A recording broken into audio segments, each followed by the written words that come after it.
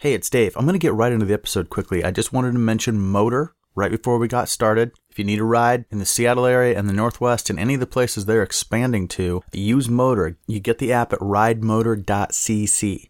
Get on there, get the app. In fact, if you want to be a driver for Motor, you can apply for a job in the same place. ridemotor.cc. They're a great company, no surge pricing. They have all the best drivers, and that's no surprise because their drivers are professional, they're treated fairly, they earn more for what they do. Motor is the way to go, locally owned. If you're using cars to get around, to go to the airport, to do any of the things you need to do, go with Motor. ridemotor.cc, get the app. Just wanted to get that in before we get things started, but now, let's get things started. Here we go.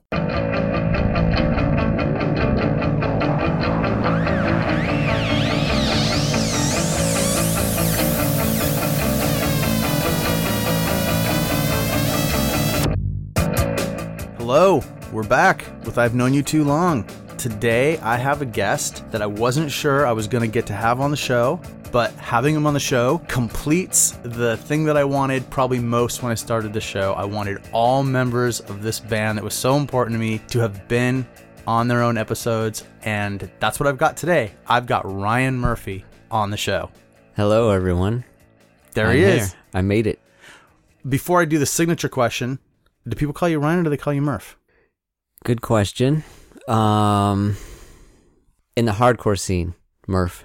All right, it's Murph. In my professional life, outside, Murph has come around kind of naturally, but most of the time it's Ryan. Okay, well that makes sense. Yeah, that was a long-winded answer. I guess these days you're probably dealing with people that are talking to you in your professional life more often. Yeah. But when you see any old friends, it's Murph. Always. And you're used to that. Yeah. Okay. Yeah, it's great. Was it weird? Is it weird if someone calls you Ryan? Yeah, it still kind of is. I'm always like, why? Okay, yeah, that's right. Civilians. All right, it's Murph. Murph, I've known you too long. Yeah, maybe. So long, in fact, that I don't actually know. I have a sense, but I don't know exactly the day we met. And I know you've listened to the podcast before, so you know what I'm trying to do here. I want to know the handshake. Oh, man. We'll figure out where that is. We'll go back and we'll figure you out. But I don't know. Maybe we can pinpoint it now. Like we can put the clues together. Do you have any idea? Have you thought? The best guess I have is Lenny's basement. Lenny's basement. Yeah. Okay. So what we're talking about is something that comes up here actually every time it's an older Northwest guy or Northwest person. Yeah. Lenny's Basement had those two shows, basically. They were Brotherhood, and one of them had First Step. I think it was the second one. Yeah, because the second one was also Refuse. Refuse, right? Yeah. Now, did you actually play that second one? Uh-huh. You did? Yeah. I think we got there late. So because I came up with those guys, First Step from Bellingham. Okay. I came down because it was Bremerton, right? Yeah. I believe it was March of 89, that second one. And the first one was, I want to say October 88. Okay. And if people have the Brotherhood 7-inch, the picture on the back is from one of those shows. I believe it's from the first one. From the first one. Yeah. That makes sense. So I got introduced to, I feel like I got introduced to everybody at that show. Yeah. But other than Ron and maybe Kirsten, I think Kirsten, but I don't know that I remember people specifically from that event. I got to know people a little more in like the year after that. Yeah, and that could be. But you don't remember specifically meeting me there. You just know I was there and you were there. So I'm kind of like, all the evidence suggests that I met you there. So okay, so we're not coming from a place of specific memory. Yeah, because I can't rely on that very often. It's just not good. So if we're going to talk about times when we actually saw each other, knew each other, we probably met for the very first time in passing at Lenny's Basement. I think so. But it would have been a party hall show, a Refuse, and probably when you guys became Undertow, maybe even that first night with John on bass. Yeah. When you played at the party hall. Maybe. It could have even been just hanging out. It could have, except I was up in Bellingham. You were always up there. Yeah. So I'd come down and we'd come down sometimes to go to shows. We'd hang with Ron and with Brian Bauer. Okay. And and it would be, myself or Bill or Yeah. Randy. We'd have Yeah. Val and Jen with us sometimes. But I don't really remember hanging out. I remember hanging out with Pettibone, but when that happened, I already knew you guys. Okay. Knew you enough to know your names. Right. Okay. So It's- it may have been in just real quick passing at Lenny's, like not notable. It counts, though. And then Right, because if we'd never seen each other again, It could have been official, like, maybe a party hall show, maybe not even one we played, maybe just. Yeah, and what I I'd mean? come up to you guys and I'd be like, oh, I got photos. Like, I got photos developed Yeah. from last time you played. Right. And I feel like those were some of the first conversations I ever actually had with you guys, where I'd be standing there and I'd have like something I got from like a photo mat, and there'd be like, with my stupid little Instamatic camera, and there'd be 20 awful photos and like 2 or 3 kind of decent ones. Yeah. Yeah. know? Yeah. So, because you came down for shows like at Washington Hall, Party Hall. Never Washington Hall. Never. Okay. No, and I just missed them all. Okay. Party Hall almost every time. Yeah. And we certainly didn't play all those shows, but we went to those shows. Yeah. So it could have just been, who knows, Mhm. And it was quick. Could have been a Last Gasp Aspirin Fuse show. Yeah, absolutely. Absolutely. Because we're talking about being in Lenny's basement in '89, and it was 90-91. We're at the Party Hall all the time. Right? Yeah. Yeah. Yeah. By 1991, it was just like, what's up, brother? Yeah. All right, and then '92, I'm moving down to Seattle. It was the end of '92, and we were hanging out at that point. Yeah. I saw you every few days when I first moved down there. It seemed like Yeah. we would go bowling. That's right. One family. Well, we're one family. The U Village lanes. Like, so I just went to U Village and I was like, holy shit. Wait, is that where that bowling alley was? Yeah, man. It was like super dark and just sketchy, like abandoned. It was like North St. Louis, man. All right. It was like, So- what the fuck? so- And now it's like Now it's all.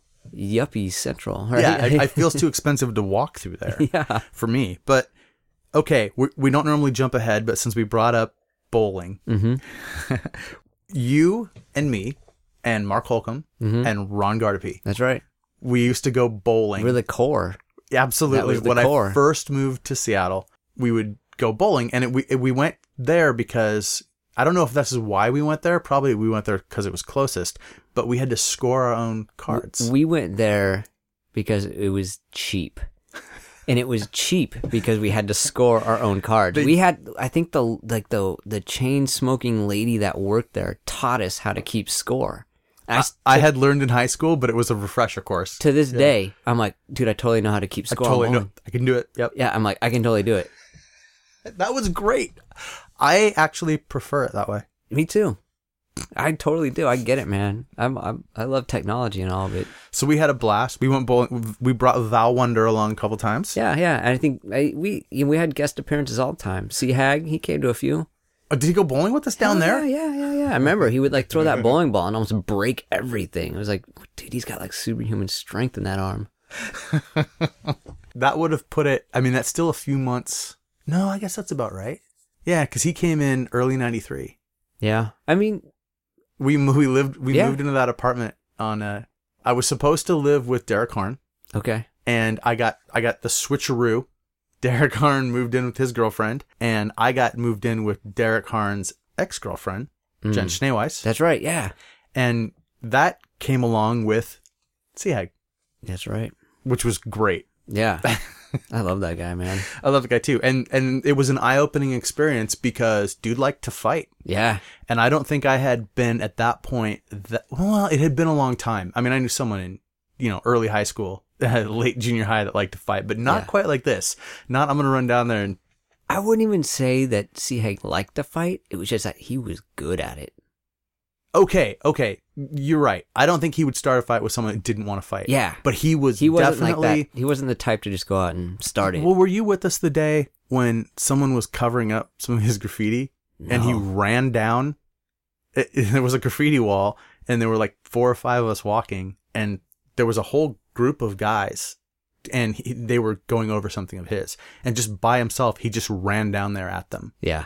and was yelling right in their faces, like challenging them all. And I was awesome. like, oh my God, Yeah. this is graffiti beef. It totally is. Got to get him on this show. Yeah, you do. We could talk about all that stuff. Oh, yeah. He's on my list. Nice. All right, let's go backwards like we're supposed to. Yes, okay. All right, where do you come from? I come from North Seattle, baby. Born and raised? Born and raised. Like not far from where we're sitting right now. That's right, Lake Forest Park. 5 mile radius from here. Yeah. So, yeah, I was born here. I think I was actually born at Northwest Hospital, so right by Northgate or whatever. And then, for a brief time, I don't remember it. I was too young. My dad was in the Navy, so he was stationed down in Northern California. What is that? Alameda. Okay. That used to be a naval base where now they filmed Mythbusters and all that shit. Oh, when they get out on the big open open spot? So we lived there. We lived down there for a couple years, and then moved back up here. And you don't remember any of that? No, I was too young. But yeah, no, I was, I guess, preschool, and then kindergarten, all the way through to high school. That was all here? That was all here. Okay, did you live in the same house the entire time? The same property. Wait a minute, when you say that with a laugh. So, we lived in like this piece of shit, like fucking shack that like would shake when trucks would drive by. Oh wow! If the washer got off cycle, the whole house would shake. So it was a solid structure. It wasn't like a mobile home. No, it wasn't mobile. It was a solid structure. It was just fucking like some hillbilly built it, in like the 50s, and there was no code or something. And yeah, we had like a kerosene heater to like heat the house in the morning. And I guess when I was about 10, my parents like got their shit together enough to like get a loan and build a new house in the front yard of that old house. Okay. Because it was a big enough lot. Yeah. They could do that. And so as soon as it was done, we just moved everything from the old house into the new house. And then we just basically had like a neighborhood demolition party for like the next month, tearing the old one down. Wait, just people came over and just tore the house down? Yeah. I'd like invite my friends over. We can break down all the walls with sledgehammers. It would be so much fun. You have no idea how much I love that. Yeah, it was a dream. Great. You got to do it. I put like on a football helmet. I'm like, I'm gonna run through this fucking wall. I think it gave myself a concussion. Like I had just about knocked myself out. It's like something you saw in a movie. Yeah, I mean, it was like. Wait, how old were you when you were having the friends over to smash the house? I was 10. I was in 4th grade. That's awesome. Yeah. And so so when a wall comes down and I'm assuming there's plaster. Oh my God, we found like old newspapers from like the 30s. What, stuffed in there as like... that was the insulation, was like newspapers. If there was any insulation. You know what I mean? I mean, this was an old house. It was like, basically, it should have been boarded up. But so then it would just get loaded on the back of a truck and taken to the dump, or? Yeah, I think my dad just made like probably close to 1,000 trips to the dump, like whatever. Over time. The dump over here in Shoreline, there's like that big facility, right? Mm-hmm. Just roll up, back it on up. Sure. Dump your shit in there. It's not cheap. I don't know. I don't know how much it is to dispose of a house over time. Yeah, who knows, man? I guess back then in the 80s, it was fucking probably not that bad. All right, so I did not see any remnants of that when you were late teens, early 20s. When we were, like, for example, there was a show, Mouthpiece Undertow, in your garage. Yeah. At that point, no remnant of the old house. It's not true. There's an old cement patio that's still there. It was like the patio off the back door. That's still there. And I wouldn't have known. It just looks like a random patio, just like in the middle of this big ass backyard. I remember there was a putting green. That's right. There was. Holy shit. So, okay. You had an interesting backyard, but that's not abnormal. Yeah, just like, lunatic, suburb dad just going crazy. Did you get to a point at 10 where you were like, well, it's down. The house is down. Or was there a point where it's like, wait, if we take out this last support structure, the roof is going to fall. It's dangerous. Like, at which point was the game over? I don't know. I don't really remember. I don't know. I actually, as far as the physical structure coming down, I don't really remember, but I do remember we rented one of those Bobcat machines and basically went crazy, kind of like regrading the whole backyard to make it kind of flat. Oh, once the house was gone. Yeah, and basically like all the garbage from the old house that was still kind of laying around, littered about, just bury it, Yeah. So once that was all done, then we just had this big dirt backyard. It was like, okay, it's done. guess we got to grow some grass. So that was 10. And you went to grade school here. Yeah. What was your grade school? Lake Forest Park Elementary. Lake Forest Park. Yeah. Do you know anybody from Lake Forest Park? Is there anyone in your life that you know still from then? Not in my life. So all my old friends, either we just went our separate ways as we got older, or they died. Mm-hmm. So I have like quite a few friends from there that like actually died, like drug overdoses and stuff. Oh, wow. Yeah. Kind of weird, but yeah, it just, that's what happened. yeah. And unfortunately it keeps happening. Yeah, It's yeah. been happening a lot lately. Yeah. Did you go to the same junior high and high school with these people? Was it like the school district lined up that way where guys you went to kindergarten with, you graduated with? Or people? Yes, but I mean, it also was like the convergence of a few elementary schools together. Because like Mark, for instance, also lived in the same area, but he went to a different elementary school, and then we went to the same middle school. Okay, sure. And then it's just like that middle school like was being fed from like 2 or 3 elementary schools or something like that. Yep, my best friend all through junior high and high school, the guy that I opened the skateboard shop with, he went to a different elementary school, and our schools were enemies. So when we had to get over that. When we first became friends in I remember that. 6th grade. I remember that. They closed an elementary school like up in Horizon View or something like that. And they had to come to my elementary school. And we're like, yo, we're not going to be friends with those Horizon View kids. We're going to fuck them up. I was like part of like the thug middle, like elementary school. Were you like 4th grade? Oh my God, we were like in 1st grade or 2nd grade. Didn't give a Those fuck. are the others. You already got that going. Those are the others. Yeah. From day one. Yeah, day one. So you fought in grade school. Yeah. Did you fight a lot? Yeah. Really? Yeah. What was your first fight? Ooh. Probably. And is your first fight prior to grade school? No. Okay. No. So they've got to put you among the other wild kids. I had to mingle with the other wild animals, basically. And like, no, I don't fucking like you. And so it was probably like, I think 1st grade, I got in a physical altercation with another kid. And like, we went tumbling down some hill and, basically just like, just grappling from the start. yeah, just like, we're just like, I don't know. We were 1st graders. So Sure, just like sure. flailing like lunatics. Nothing's actually getting accomplished. You're just like going crazy. But yeah, no, I mean, I was getting in trouble. Like basically, yeah, first day of kindergarten.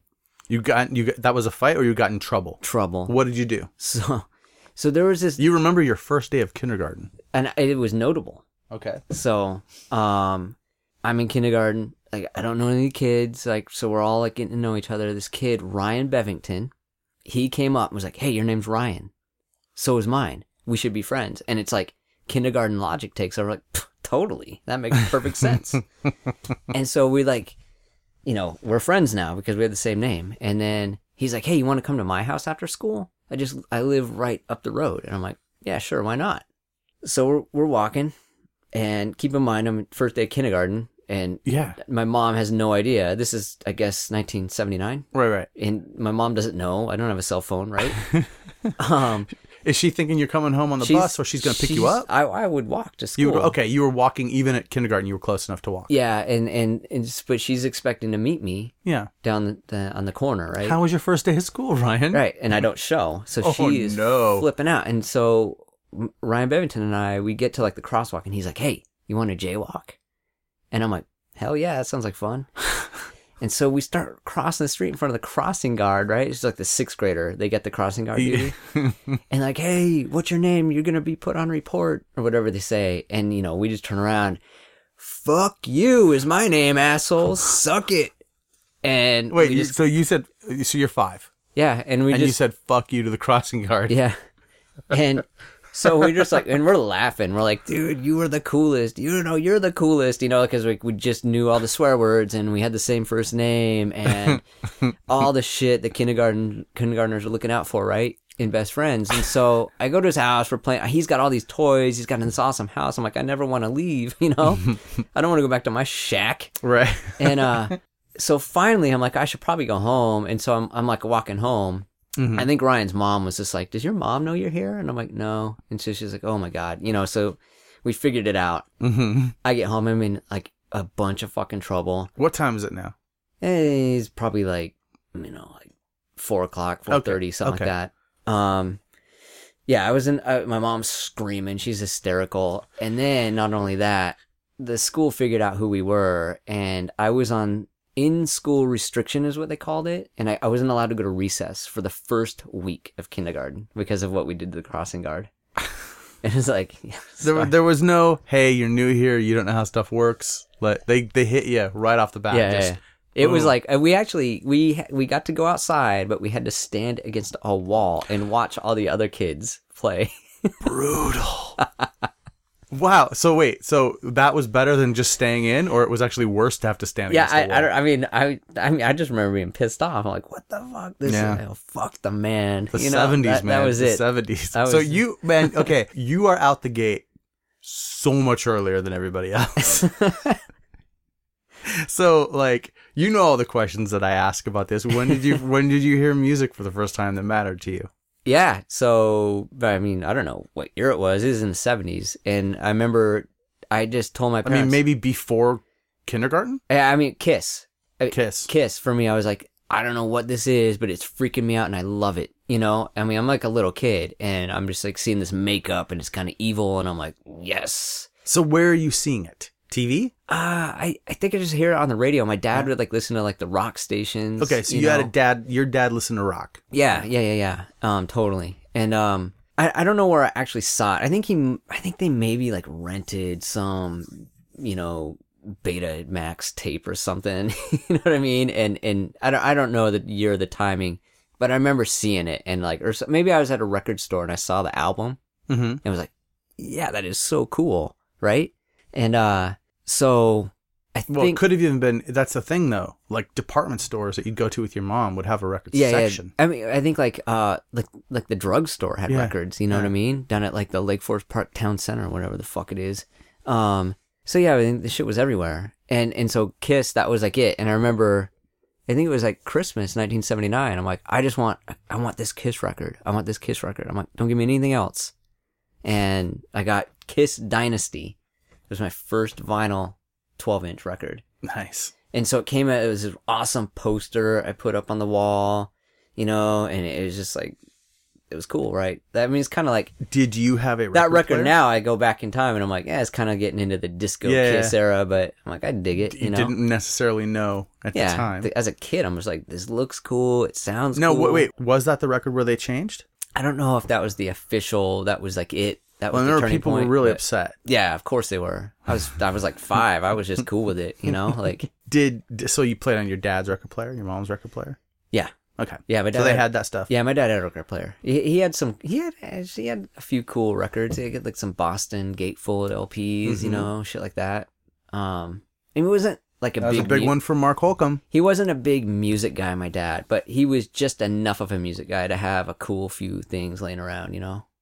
Yeah. So Kiss, and that's a way in for a lot of people. So that's how you wanted rock. You wanted crazy. Yeah, I wanted like, I don't know. Yeah, I wanted like, there was just something about it I was drawn to. It was like, it was loud. It was just, it seemed cool. It was, I don't know. I guess it was kind of glamorous, right? Like, sure. Just kind of like, whatever that is, I want some, you know? After Kiss, what's the next band that you related to? Oh, man. I think after that was probably... it's like embarrassing to admit, but it's true. Probably Motley Crue. Yeah? Shout out the devil. No, it's not at all. That was a huge... you're a little... The timing is right, because I remember I was in junior high when that made an impact and people were losing their minds over it, and I was totally not allowed... Well, you know, I wasn't supposed to have anything like that. I was still definitely in the whole church mode of my life. I mean, definitely, like, I think, like, Black Sabbath, I never was, like, really, like, blown away by it. Like, I am now. I listen to it now. I'm like, Jesus, they were so ahead of their time, right? But back then, I was just kind of like, you know, it's pretty good. It's kind of like Iron Man, right? That was just, you're a kid, and you're like, that's so cool, right? Yeah. But then when, like, that Shout at the Devil came out, that was like, holy shit. Fuck, yes, dude. Satan. Even though it was like nothing to do with that. Yeah. It appealed to me in my... They've got that pentagram in the video. And right, yeah. Yeah. And it was like heavy. It was kind of heavy, Sure, right? Sure. So, yeah. So that was the next that was the next big musical kind of, I guess, draw for me. And was it always like heavy rock bands? Was there ever anything outside of that you liked when you were younger? Yeah. Yeah. I mean... what's an embarrassing, like, light one? Oh, my God. I'm not embarrassed by it. I totally admit it openly and freely. I'm out of the closet on it. The Cure, like... Oh, see, okay, so now people, if they just listened to Mark's episode that just got put up before this one, he thought he was going to be, that the band might be kind of like The Cure at some point, and I thought he said that you were the one that said, nope. Yeah, no, I definitely, I don't remember like an exact conversation, but I remember that sentiment, if that makes sense. Sure. And I do remember like, nope, no interest in playing music like that. But you did like them back then. I did like that music. Yeah. Were you keeping it a secret? No. Okay. So it was never, so you're out of the closet, but you weren't in the closet. Yeah. I mean, it was like, that's like music. I don't know. I think even back then, before I really understood like emotions really, you know what I mean? And like how you can connect with emotions through music or whatever, right? I'm totally getting new agey, but oh, good. Do it. Even before I really had a grasp on that, I think like, The Cure was something like I'm going to listen to when I want to think about a girl I got a crush on, or, you know what I mean? Oh yeah. And it's like, but when I play the drums that I'm just learning how to play, I want to beat the fuck out of something. Right. And right. The Cure is not appropriate for that. No, that makes sense. That totally makes sense.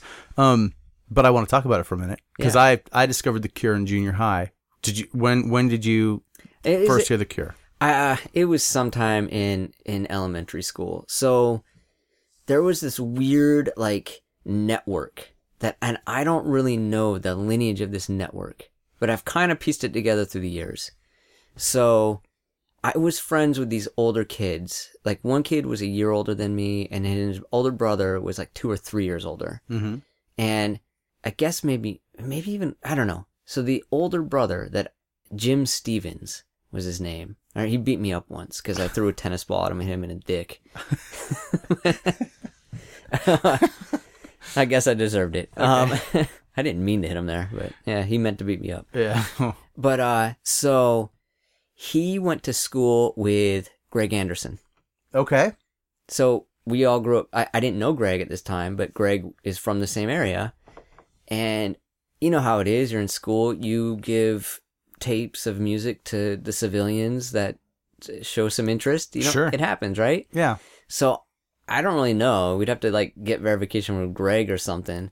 But my suspicion is that Greg was feeding some dudes that he went to school with some music. Right. And I would get the hand-me-downs of that. Okay. So there was a network of people that were recording the tape. So you were getting like fourth generation. So Steve Stevens, Jim's brother that was a year older than me, who I was really good friends with, he would be like, yo, you got to hear this new band I got. And he would just say, you got to hear this new band I got. And, I'm like, where did you get this? He's like, oh, my brother got it from a friend of his. That's it. And that's where it ended. Right. So over the years, I think about that. Who the fuck was giving him tapes of like Angry Samoans and SSD and Minor Threat and the Misfits? These are like some of the first mixtapes I had were all these bands and Celtic Frost, and I'm like, fuck. Wait, how old when you get the first one? I was like in third grade. Third grade? Yeah. Okay. Yeah, that's huge. So that would have been like 83, I think, for me. So, I mean, I was getting all this stuff. I didn't know what it meant. I just knew that it was blowing my mind, right? And I'm like, this is just incredible. Like, how can I see these bands, Right. And so I suspect all the evidence suggests that we have Greg Anderson to thank for handing down this music that filtered its way to me. It fits... And unless we have an unknown animal, right? Like some guy that was spreading this music that then moved away, right? Who we don't know because he never was part of our scene once it was a scene, and that's a possibility, right? Of course. But but why would you suppose this shadow figure Right. when you have someone who was doing that sort of thing? I already got evidence to support my hypothesis, man. Right. It's probably a bear.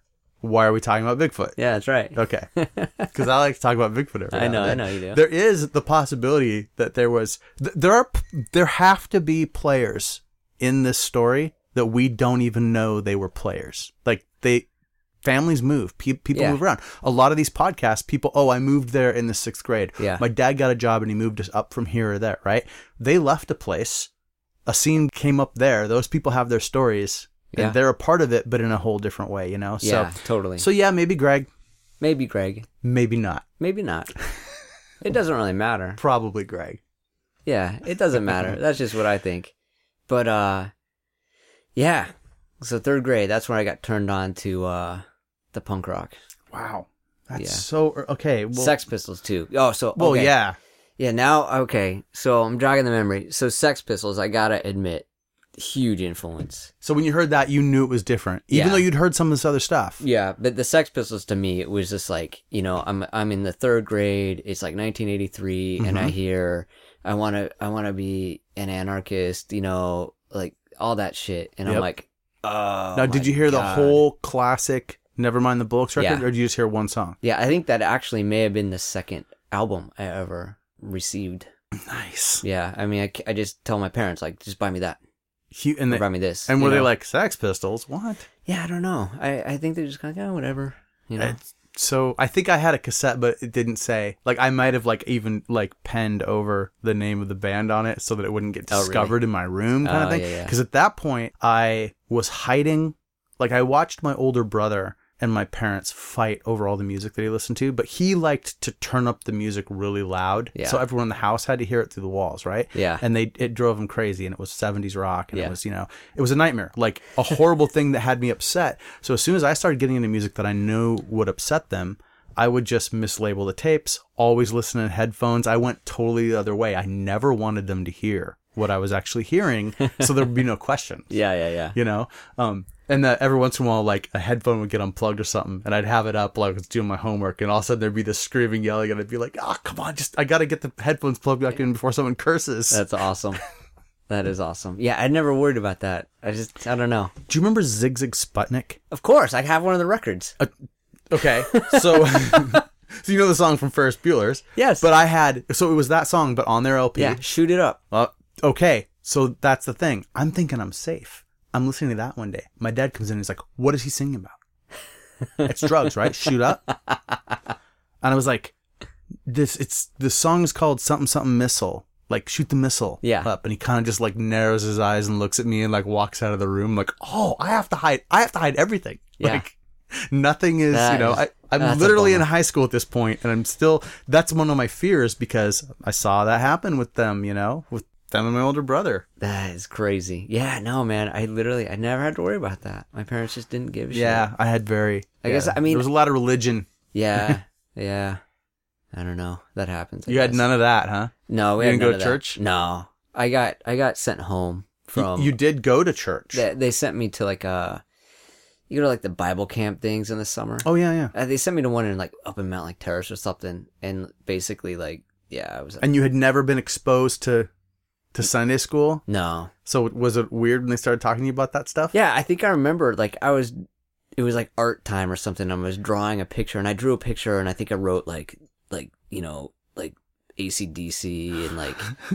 You basically did some Beavis and Butthead sketches. Yeah, totally did. And they were just like, that's not appropriate. And I was like, why not? These are my favorite bands, And they're like, well, that is, that's, whatever they said, that's just not God's way or something. I'm like, well, fuck God's way then. Like, give a fuck. I like these guys. And so they said, can you come pick up your kid? Yeah, I mean, I didn't go back after that. They never said anything. We just didn't go back. Okay. I think they must have talked to my mom. My mom was probably just like, fuck you too. My kid's not an asshole. You are, Right. Okay. They had your back. Yeah. Okay. Loyal to a fault, right? Like any good parent. So did you have girlfriends? You're doing everything else in grade school. Did you have girlfriends? Not really, man. No, that was a tough nut to crack. Yeah? Yeah, no, I mean, lots of crushes, but yeah, no, I never really had a girlfriend in grade school. Okay. Did you first get interested in The Cure because you knew a girl was interested in The Cure? Yeah, I had a babysitter. Babysitter that listened to The Cure. Yeah. Now listen, that sounds in a way judgmental. That sounds like I'm being demeaning in some way. No, women in my life turned me on to fantastic music that I would have otherwise not given any. I wouldn't just listen to it. I wouldn't have, I'd been like, it's not for me. I knew a girl that I had a crush on. She used to write the names of bands on her shoes. Yeah. And I'd be like, what's that say? And it gave me a reason to talk to her. Yeah. And she'd be like, oh, this says Jesus and Mary Chain. This says, da-da-da. Like, oh, I haven't heard that, but I'd go listen to them. Yeah. When I got, the video would come on 120 minutes or something. I'd be like, oh, I got to listen to this because she had it written on her shoes. Or, that was a way to start conversations. And I'm like, oh. And then it's like, oh, no, wait, this has enriched my life because I love The Cure so much. And then it became its own thing, Yeah. And I get it. Yeah. And for whatever reason, there were not any women in my life then that brought me heavy music. Right. It was always the guys. I think that's maybe just because there's just different appeals in general. Yeah. And that probably isn't the same now. I don't think it's. But you and I are talking about the late 70s and the early 80s, so we're in another era. Yeah, I mean, different generation. Certainly, everybody was saying shit. If you could go back and hear the conversations we had on any day, oh yeah, we were just awful people. Yeah, and everyone around us was just awful people. Watch any of the movies from that era. There you go. It's like, I can't believe Porky's was an actual movie. That would never come out today. No, everybody loves the Warriors, but right off the bat, the dude's saying awful shit. I know, right? Like, it just doesn't fly today. Yeah, it's just different. It's a different, I'm not saying it's bad now. It's probably for the best, but, No, it is. I think I believe we're evolving into being better people. No. I don't know about you and I, although I will say that the fact that we're having this kind of conversation about it, this isn't the kind of conversation our younger selves would probably look up at us and just be like, what the fuck? Yeah, you fucking losers. But the younger people now, for everything we look down our nose at them, they are setting new standards for the society they want to live in, and I'm into that. Yeah, absolutely. Definitely. Yeah, progress. And I will eventually be the well-meaning guy who still doesn't know the right words to use. Yeah, of course. I know, yeah. My father tries real hard, but sometimes he just says the worst stuff, and we all yell at him, and he's just like, what? I thought that was the nice thing to call them. And we're like, okay, them. Let's just start with that. Yeah. Like, you need to call them, anyone, anything. That's right. So, oh, my God. Yeah, without going too much in detail there. Yeah.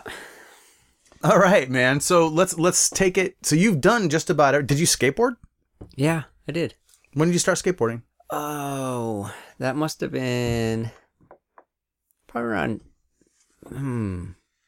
85. I got 85, 86. Yeah, 5th, 6th grade. You skateboarded going into junior high. Yeah. Real board? My first skateboard was a GSD. GSD? Yeah, remember GSD? No. Yeah. GSD. I don't know. I went to Fallout. My mom dropped me down you Fallout. got a skateboard at Fallout? Yeah. Okay, totally fine. Yeah. And I might be. GSD was the company? No. Oh God, I fail. Give me big F. I don't remember. No, it's okay. Do you remember your trucks or your wheels?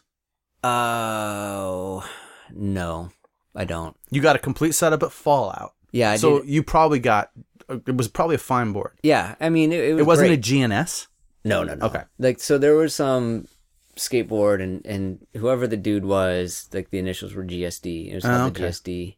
And I just remember thinking ooh, that's good. That's trippy. Do you remember what the graphics look like? No, I just remember they thought they looked trippy. Okay. You know what I mean? Yeah. I was like, fuck yeah, dude.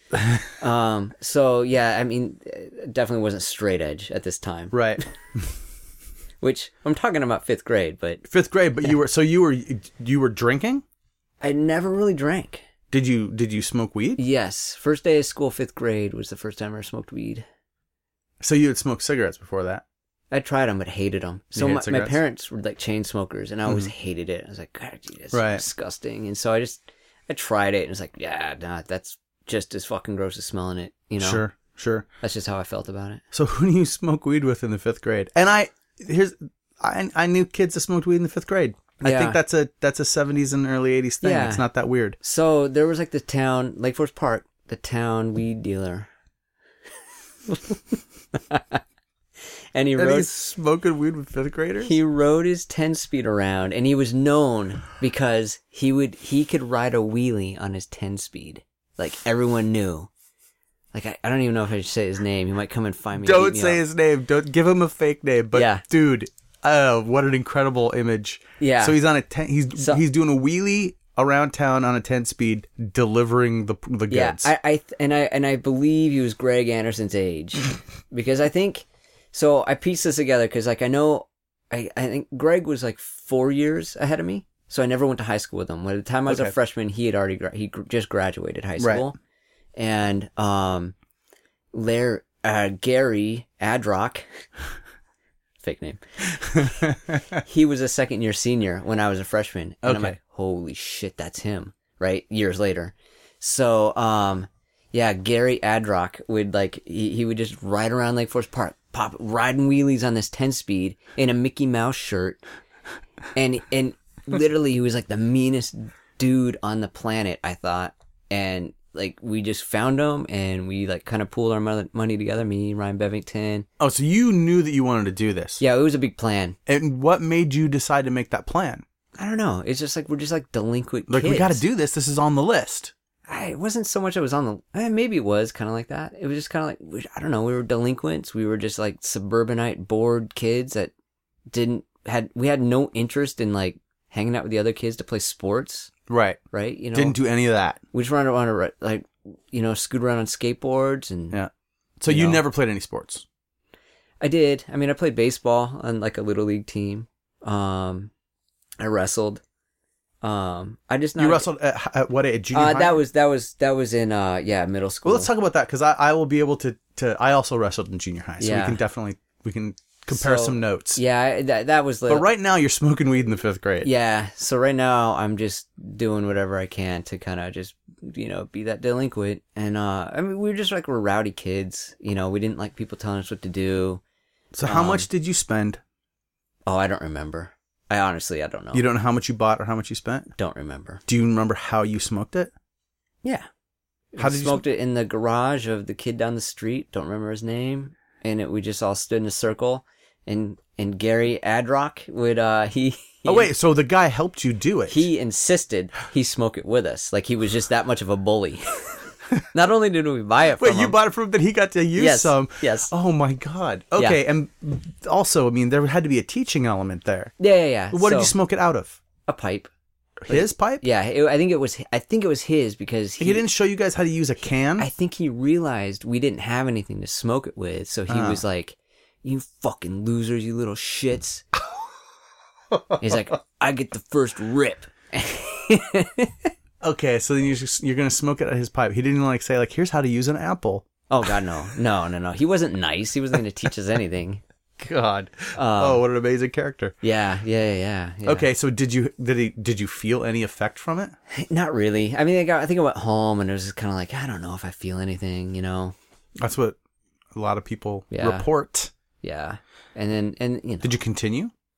Yeah, it wasn't very consistent though. It was kind of like, hey, we're in 5th grade, dude. We don't all these resources and connections. Yeah. So it was like, but very shortly after that, people in my life started trying to figure out how to get stuff all the time. Yeah. So it was probably 7th grade. 7th grade is when everything kind of kicked off. Yeah. And got rolling. Yeah. It sounds about right. Everything kicked off where you're getting yourself into some real trouble. Yeah. Well, so you go to junior high. What changes for you because you've done everything. I mean, you've done all the stuff already, it seems like. Well, so, yeah. So, I don't know. Kind of from 5th and 6th grade was kind of just pretty typical. I'm just always in trouble. I'm always getting suspended and whatever. And then for fighting or just telling the teacher to fuck off or whatever I'm doing. Did you win all the fights? No, not all. You weren't a Scot. I definitely got beat up plenty of times. So you were just it sounds like you're a guy that didn't really learn his lessons. No, God no. Yeah, it's just not. There's no a lot. Sometimes when people tell these stories, that kind of is what ends up being the part of it. But it sounds like for you, it was more of this is who I am, and if there's lines you can't cross with me, or it's just gonna go that way. Yeah, I mean, I just, like, I'm too young to really know how to deal with any emotions. I didn't really. My parents, I don't want to paint a bad picture about them, but I mean, they weren't like great at, giving me guidance. Right. I think my dad would just be like, just don't get caught throwing the first punch. You know what I mean? Like, sure. That kind of advice. Oh, my dad's advice was don't fight, but if you do, win. Yeah. I mean, it's that kind of stuff. You hit them when they're down. There are no rules in a fight. Right. That's the kind of that's what I grew up within my head. Yeah, I mean, that's pretty much the same advice I'd get. So I mean, whatever. I'm kind of like at this point, whatever. I didn't have like my parents weren't good role models. Okay, I'll say that. That's fair, right? I don't. I hope you don't think I'm trying to get to the bottom of your issues, because I don't think you have any necessarily. I'm just trying to. I like to figure out. No. Where everybody comes from in my life. Yeah, I think so. A turning point, I think, and maybe not a turning point, but I guess a pivotal moment, anyways, was summer between 6th and 7th grade. And were you going from 6th into it? So into that was school. okay. You didn't have a 6, 7, 8. No. Okay. 6th grade was the end of grade school, and then 7th grade start of middle school. Okay. And so me and one of my friends were out riding our bikes around, and so we were just riding. We're at like Forest Park Elementary School, just like trying to bunny hop curbs, whatever we're doing, right? And we noticed the doors open to one of the buildings, and we're like, "Yo, let's go in." We're like, why wouldn't we? Yeah, there's a door open. I mean, I'm like, seriously, I'm like, what the fuck? What? Like the adult me is like, if I saw a kid, I'm like, why do you think it's okay to just go into a fucking building? You're not supposed to be in there. But I did, because like it was open. Like, yeah. They should have locked it. Whatever. So we go in, we like totally trash the place. Oh, so once you're in, you're like, let's break stuff. Yeah, break stuff, steal stuff, piss on stuff.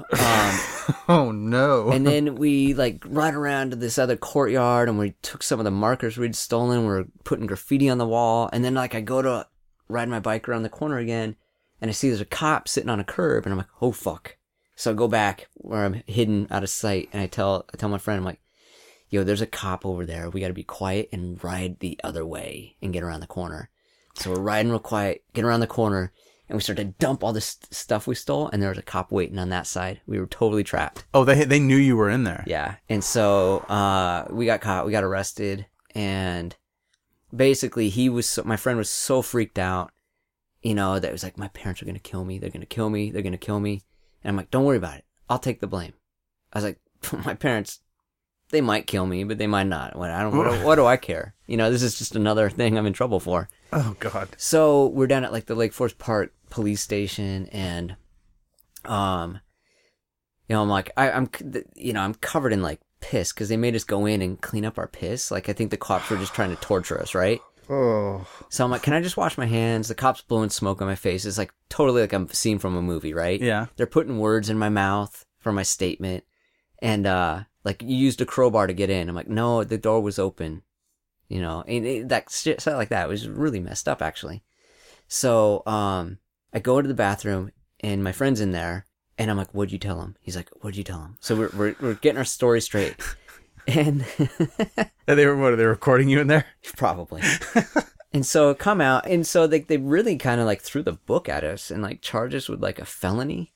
It was like some kind of like a 2nd-degree felony or something. Like, basically, I was looking at spending my entire 2 years of middle school in juvenile hall, where I probably I'd have a much different outcome. Yeah. And then I went, So we just got court-appointed lawyers, and then I remember I was in 7th grade, school had started, and I had to go out of school for my court appearance, and we got the charges dropped to like 4 misdemeanors. Yeah. And I think because the cops pulled so much shady shit that like basically it was like, yeah, you guys fucked up. And you were reporting it. Yeah. You were like, here's what the cops did. Yeah. Because they didn't know they were dealing with someone who was much more advanced. I had some con tools in me, man. So yeah, that was kind of like, I thought I was like kind of getting my shit together. I'm in 7th grade, I'm trying to, You're not going to jail. Yeah, I think I'm trying to like, I'm gonna be on the straight and narrow, but then I'm like, oh. What did your parents do about it? I think my dad like kind of just, he whipped me across the ass in the back with like his belt, called me a piece of shit. I'm just a dirty criminal. Oh, Jesus. All right, so there was some real loving, yeah. And so I was, whatever. Yeah, I guess I was kind of traumatized at the time. Like right now I'm like, whatever. So, I'm in school, and then after that, I'm like, yeah, fuck, I got off. I don't have to go to juvie. That's fucking great. Just gotta do community service. And so from that point on, it's kind of like, yeah, cool, whatever. I'm good. You were not going to cause trouble. Yeah, no, I'm like, it's cool. I can cause trouble now. Like, oh, really? Yeah, like I got away with some shit. I didn't go to jail. You didn't think about the fact that you already had a record and that they would come down harder on you the next time? I just had to try that much harder to not get caught, So, yeah. So you're saying there's some unsolved mysteries out there. I don't know about that. I mean, it was mostly just like, buying acid or weed and stuff like that. Okay, so you progressed up. When did you do acid for the first time? That must have been probably the end of 7th grade. I don't remember. I mean, before high school. Oh, yeah. Yeah. I don't know that I knew any kids that did acid in junior high. I was straight edge freshman year of high school. Okay, you'd already gone through it. I think it's hard for people to understand. Like I tell people, I've been clean sober for 30 years. Yeah. It's 30 years this year. Yeah, nice. And they'll look at me like, how, no, what are you talking about? Like, so your whole life, I'm like, no. People that don't know me or know anything about me, like, I was working in a casino. People try to buy me drinks and stuff. Right. Oh, I don't drink. Sometimes they want to know the story. Yeah. Yeah, well, because I was 16. Right. Like, I had done everything I was going to do. Yeah. I was done at 16. Yeah, totally. And it blows people's minds. Like, how did you even know at the time? That's not, hey, I was on a different path. Yeah. But kids now, I don't think that's what kids that age are doing. Yeah, I don't know. I could be wrong. Yeah, who knows? I just don't know if they let them out. Yeah, I think there's a lot of that. I think they're just doing shit online. But you can, until they can deliver drugs online. Yeah, probably. So anyways, going back to like the 7th grade kind of thing, like that's kind of where I was just kind of like, fuck the world, man. Like, I don't give a shit. You became a total nihilist. Yeah, I'm like, I got through it. Like, you want to be anarchy. Yeah, I'm like, let's do it, man. Give me the drugs. So, what was the first time you did acid? What? When was the first time? When? So I believe that I want to say it was the very end of 7th grade. And you don't remember the event? I do remember leading up to it because there's a big plan. So me and another friend, we'd save our lunch money. So our mothers would give us $2 for lunch every single day. Uh-huh. And so basically just wouldn't eat. Like I'd go all day, wouldn't eat any food throughout the day. And like, it's $2 a day. It adds up. And so we had enough. There was like some Pizza Hut delivery driver that we heard would sell us a sheet of acid. So we saved up with another friend of ours. It was his stepbrother until we had enough for a full sheet. And how much was that? I don't remember, man. Okay. I think it might be like $50 or something. All right. For like 1987, How many doses on a sheet? It's either, I think it was like 50 or 100. Yeah. It was a multiple of 10. I don't know. Fuck. There's a lot. Sure. So, yeah. That was interesting. So you went in with like 4 guys? 3 of us. 3 of you? Yeah. Yeah. And then actually Ryan, the other dude from kindergarten, he at some point he had some connect in 8th grade, so we got it more regularly. How long did a sheet of acid last you?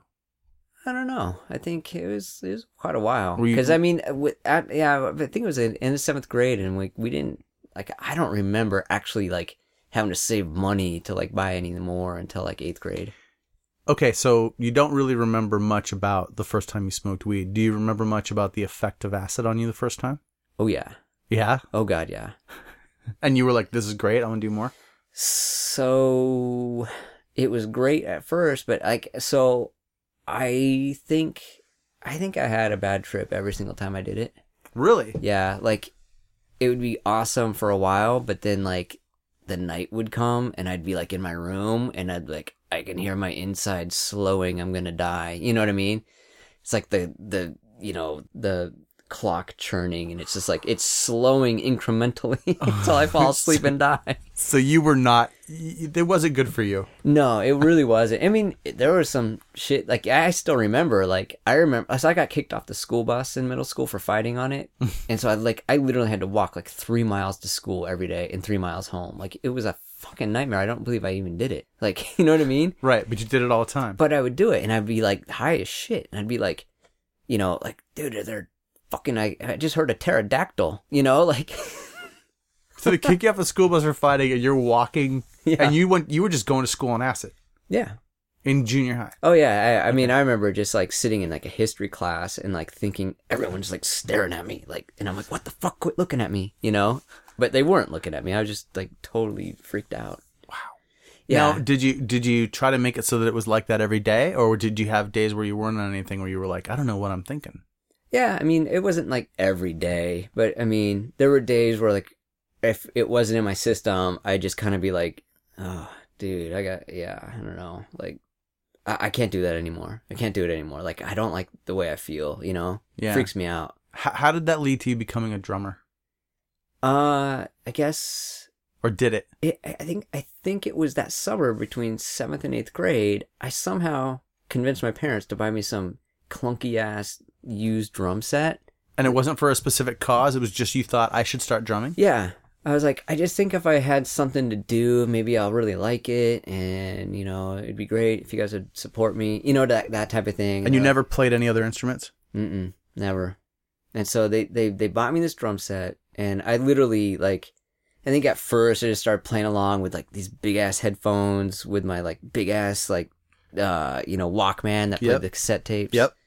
And, So you were playing along to it's like AC/DC. You know what I mean? Just very simple. Sure. You know, because I'm like, oh my God, I can't do my hand and the foot at the same time. I feel totally fucked up. Totally understand. That's how I would be now. Yeah, and then the summer between 8th and 9th grade, that's when, so what, I don't know what happened.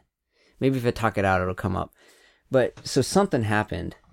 Well, give me 1 second. I want one more junior high story from you before we jump in. Is 9th grade still junior high?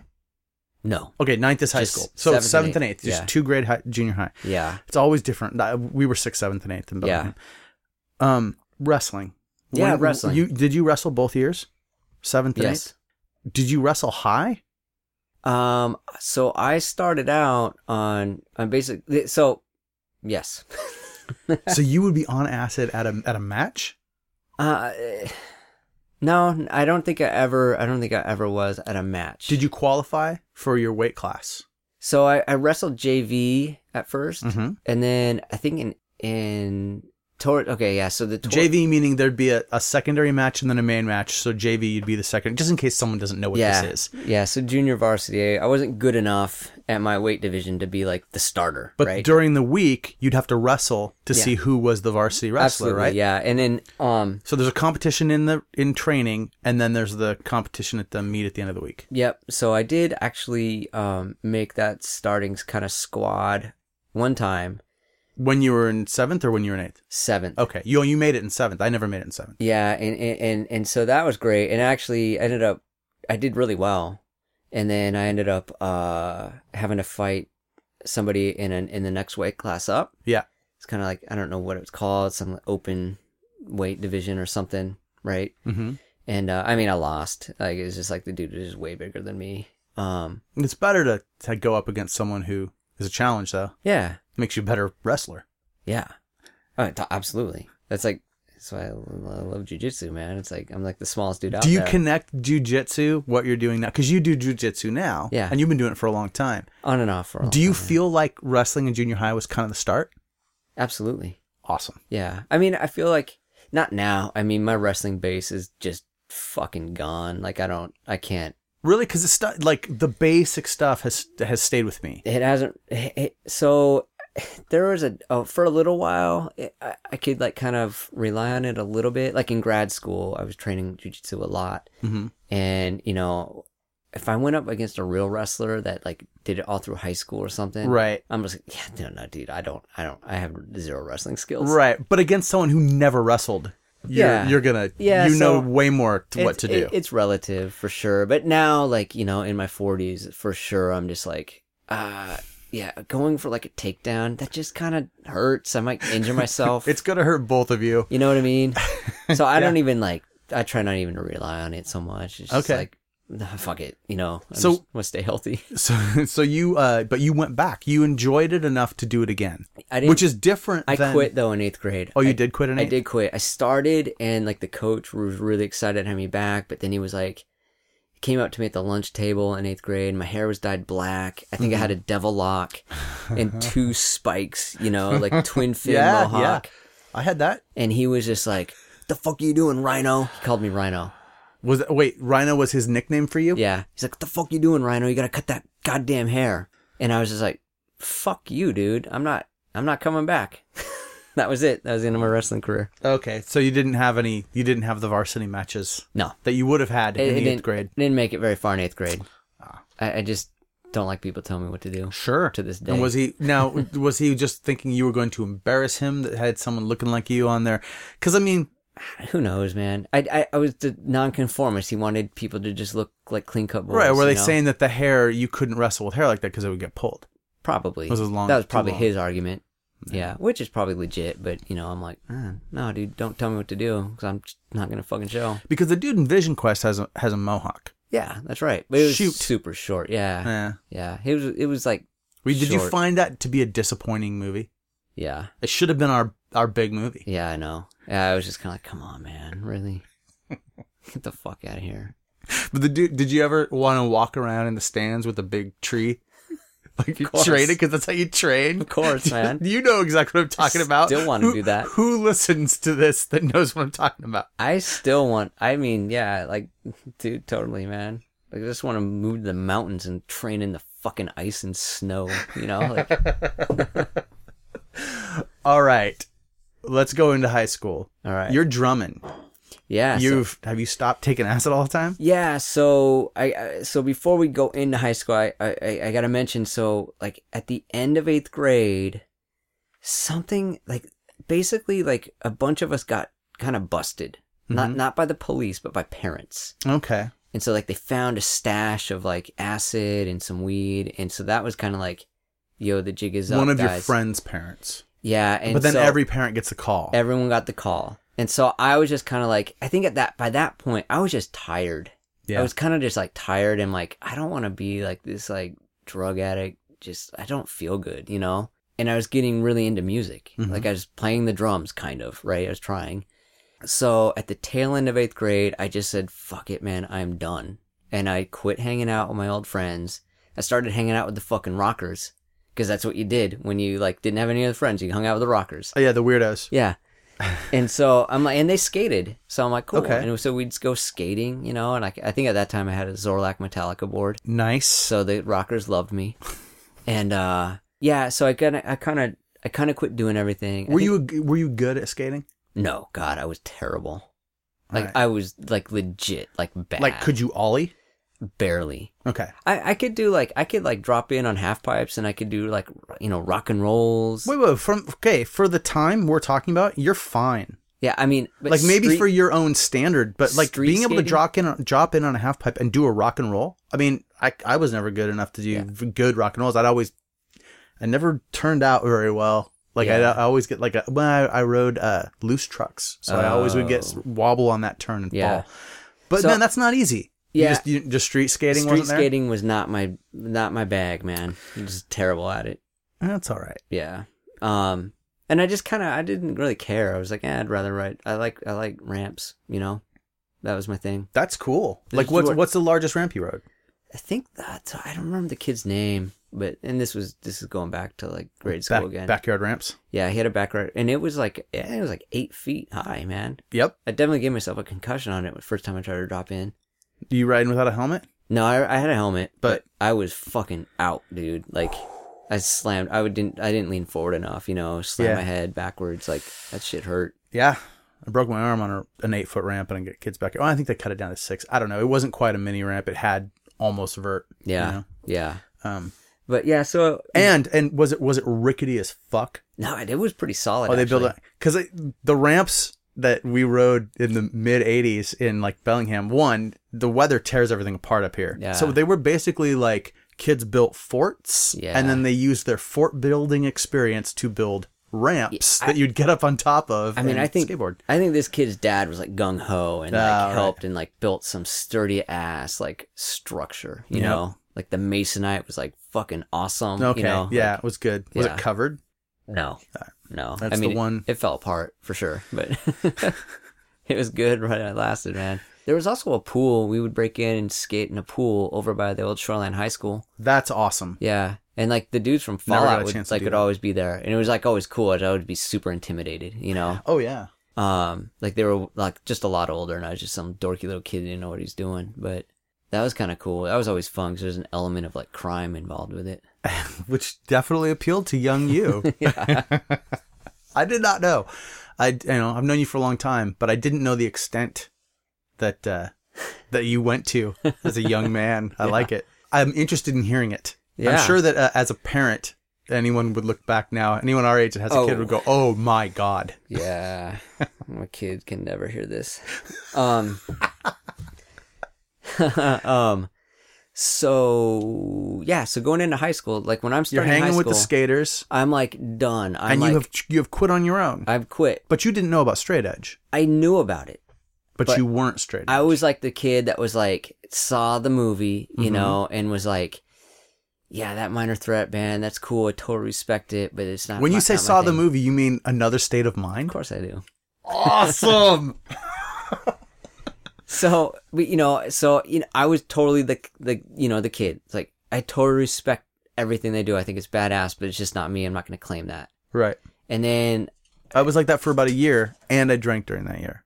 okay. But every time I thought, I was like, I kind of want to be straight edge. I was like totally like clean and sober. Like, But you just weren't saying that was you. yeah. So at some point, I'm like walking. I would like get rides from my grandma's house, who lived right by the high school, so I could just kind of walk there because I was like, I don't want to ride the bus. Like, I'd walked so much in 8th grade from getting kicked off the bus. I'm like, yes, I don't want to ride the bus anymore.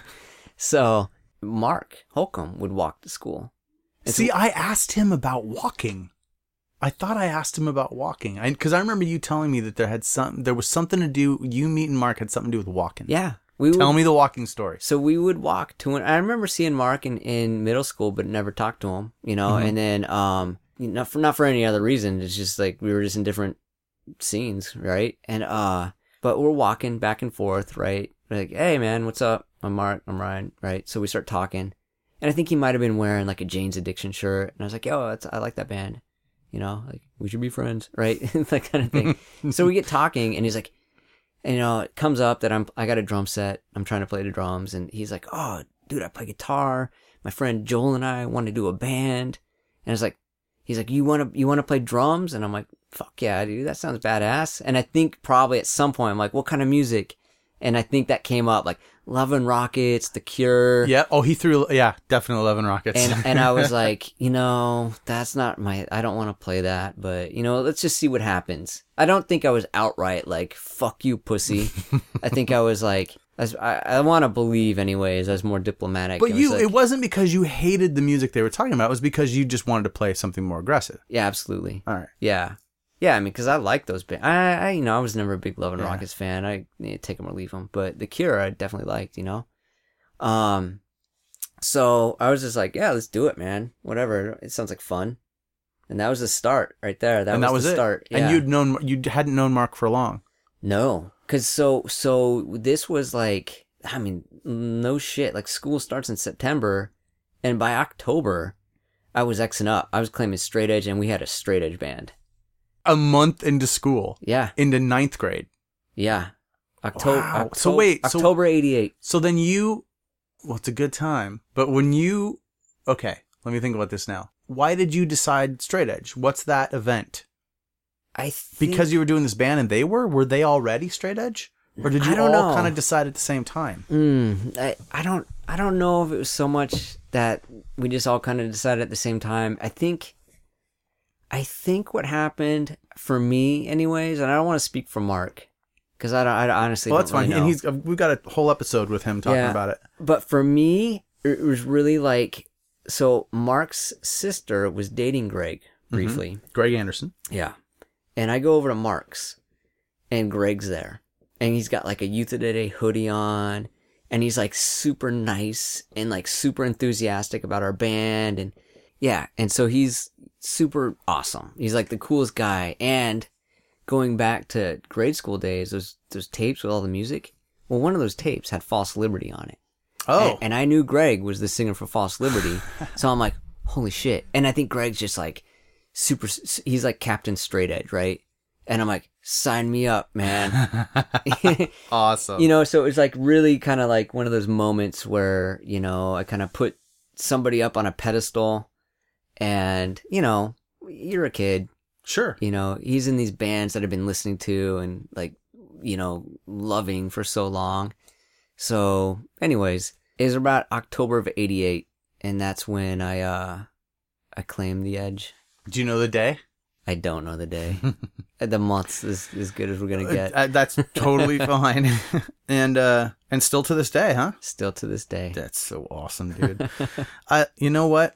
I love all the people that I do this show with, but many of them, that's not how the story goes. Right. And God bless them all. Yeah. But dude, I love it. Yeah, it's great, right? Yes, it's like, great. It works just fine for me now. Yeah. Yeah. I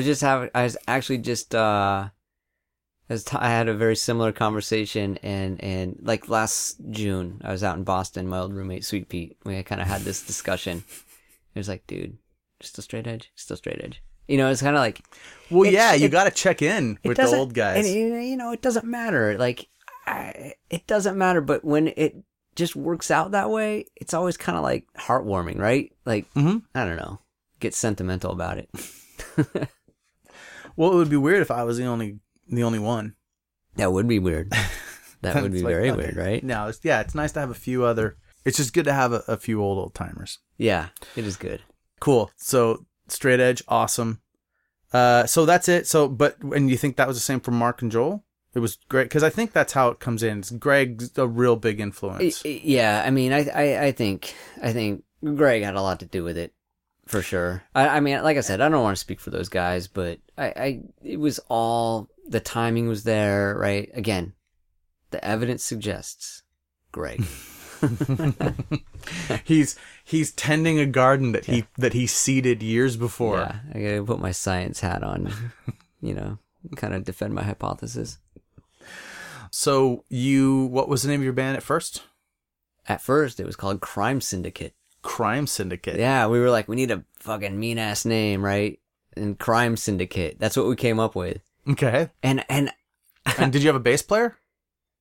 Nah, that was just the three of you, huh? At first we did not have a bass player. We had like a revolving door of bass players for like a long time. We never had anyone consistently. When we first got going, we had this kid, Josh Barney, playing bass for a while. And I think he ended up not doing it. I think basically his parents were so like fucking over the top with Christianity that they were like, you can't fucking do that shit. You're going to hell. You know, it's like, okay, whatever. We don't like the music, and never mind the fact that you're going to want to go play places and things. Yeah. So, I mean, for one reason or other, like the bass player thing was just, it would never work out. And so it's kind of like, whatever. Whoever could do it, like, sure, whatever. You got it. Right. Yeah. So what was your first show? Our first show was Lenny's Basement. Oh, that was the first one. Our first show was March of 89 awesome. In Lenny's Basement. Yeah. Awesome. Is he scratching at the door? Thank you, hon. Good looking out. Right, Lenny's. Okay, I think you said that before. That Lenny's Basement was the first show. Yeah. So that was our first show. And then as Refuse. Yeah. How long did Refuse last before you guys switched over? Boy. So I think we technically started kind of like towards the end of 87. Is that right? No, 88. Sorry. Old man. Towards the end of 88. And then, I want to say 1990. It was sometime, I don't know the exact month or date or anything like that, but I want to say 1990. You switched it over. Switched it over. to become Undertow. Yes. That was when you had John on bass. Yes. Yes, that's correct. John Pettibone comes in on bass. Joel is still singing. That's right. And then that was where people started to really pay attention. I remember being at a party hall show, and I'm sure I brought this up with Mark too. It's probably just telling the story over again. But we were down for something, you guys were playing, and it was the first time like the cassette was out. Yeah. And people knew to dance certain ways at certain parts of your songs. And then there was a sing-along part, and it's still standing. Yeah. Right. And that was like, Val was making comments about it. Like, we went home, like back to Bellingham from that show, and she was talking about, and these are the dances they do. And she was like specifically talking about like Sean is in the crowd, or like other Undertow fans that are there specifically because you're the band that's playing that night that they're stoked on. Yeah. And it changed. Like, suddenly you became someone to watch. Yeah, I guess that was kind of like a pivotal moment, right? Like that demo, that first Undertow demo, as shitty as it is, like it came out and people liked it, right? And yeah, I think like that's two-color printing that Ron did at Kinko's, right? Yeah. Yep. And I think it was like, we weren't those quirky little kids, you know, playing like really bad music anymore. We were just like, now we're just like teenagers playing mediocre music. Yeah, we've heard Turning Point now. Right. We're going to do this. Yeah. Right. Totally. Yeah. So now did that Turning Point thing, because it feels like Turning Point affected a lot of people. The guys that I knew that played music in Bellingham, it definitely did. And I saw the effect it had on people around you. Yeah. Did you connect to it, or were you kind of like, I don't dig it? No, I don't get me wrong. I dug Turning Point, you know, for real, like legit, like that LP. Yeah. Fucking awesome. Yes. The drumming on it, I would say, and the drum sounds for that time, I was like, holy shit. Yeah. Like I want my shit to sound like that. Right. But I didn't connect to it like the other dudes did. There was kind of, it became a look too. I was never like, I'm going to comb my hair and tuck my shirt in. That was not my thing, man. Right. I may have like given it a shot here or there, and it was just like, yeah, no, I feel like a fucking clown. I'm not doing this. Not that other people are clowns. That's how I felt about myself, right? Yeah, other people was like, this feels good. Yeah. This is a look I dig. Yeah, no, I just like, no, I'm sticking with my cutoff camos, man, which I still have. It's the same shorts I still wear. Wait, they're the same pair? Yeah. All the way from back then, huh? All the way from like 87. Oh, got them. That's amazing. Yeah. Hey, they don't make them like they used to. They definitely don't, man. That is true. Then there was, I don't know if we're jumping ahead. So from this period of time, looking from my perspective, it seemed like you guys had a lot of cool stuff going on. Ron has really entered the picture in a big way. Oh yeah, at this point. And this is where this whole period from like 90 to 90 up through like 93, the end of Brotherhood through Resolution, it almost feels like Greg was so influential in getting a lot of you guys involved, and it seems like Ron just took that torch, like that baton, he just ran with it. I mean, that's good. That's a good analogy, because really what it was like Greg was there, and for us, like I guess in like North Seattle, right? Mm-hmm. Greg was like our dude that got us, like that kind of sparked it with us. And then once we were in, I never really saw Greg. Yeah, it was Ron. It was just like, it was almost just like, you know, Greg was the recruiter, and Ron was like, you know, the career manager, right? That's perfect. Yeah, and he would be, that was the thing. Sure, this band's coming to town, but I'm going to set up 3 shows. I'm going to make sure the Bellingham kids can do something, you know, and everyone's going to carpool up there, and then we're all going to go out to Bremerton, you know. And then he'd be like, you've got to move to Seattle. I've got a place for you to live and a job. Things like that, you know, that he would throw at people every now and then. He's the only person I've ever known that really worked like that to build something. And he did. Oh, yeah. You know, Ron was so involved, and like he like got everybody else involved. You know what I mean? He was just that guy. You know, that was his role. He was good at it. And so did he put out that Undertow tape? Was that a Ron release, or did he just help you guys get the layout and everything? Yeah, that's a good question. I don't know. But he did do the split with Resolution. Oh yeah. That was like legit. That was Overkill, for sure. Overkill Records, and yeah, that I don't know about that demo, and so that's like we're gonna encounter this quite a bit. I never paid attention to a lot of that stuff. Yeah. I was like, I don't give a fuck. That just wasn't your... Yeah. Is it Wasn't your out? vibe. Cool. It's out. Cool. I don't give a shit. You know, like, Mark was kind of like the business side. Yeah. You know what I mean? Sure. Oh, yeah, because I dealt with him all the time. Yeah. Well, hey, and we've reached the part now where I've met you. Like, so we caught yeah. up. Like, we've met. That's now right. we're interacting. We're bowling. That's right. In the end of 92, in the early 93, we're bowling. Yeah. But we're already starting to... Like, the first thing I did with you guys was putting out a compilation cassette. That's right. And you guys let me take one of the songs off of the next Undertow demo. The second demo. With Pettibone singing. So I remember hearing Undertow broke up. Undertow's not broken up, but Pettibone's singing now. Yeah, so, yeah, we probably need to talk about that a little bit. Do we? So, like, Mark, myself, I think at the time, I don't know if the timing's right, but he did at one point, Spanky, and Seth, and I even think Joel, we all worked at the Crest Theater.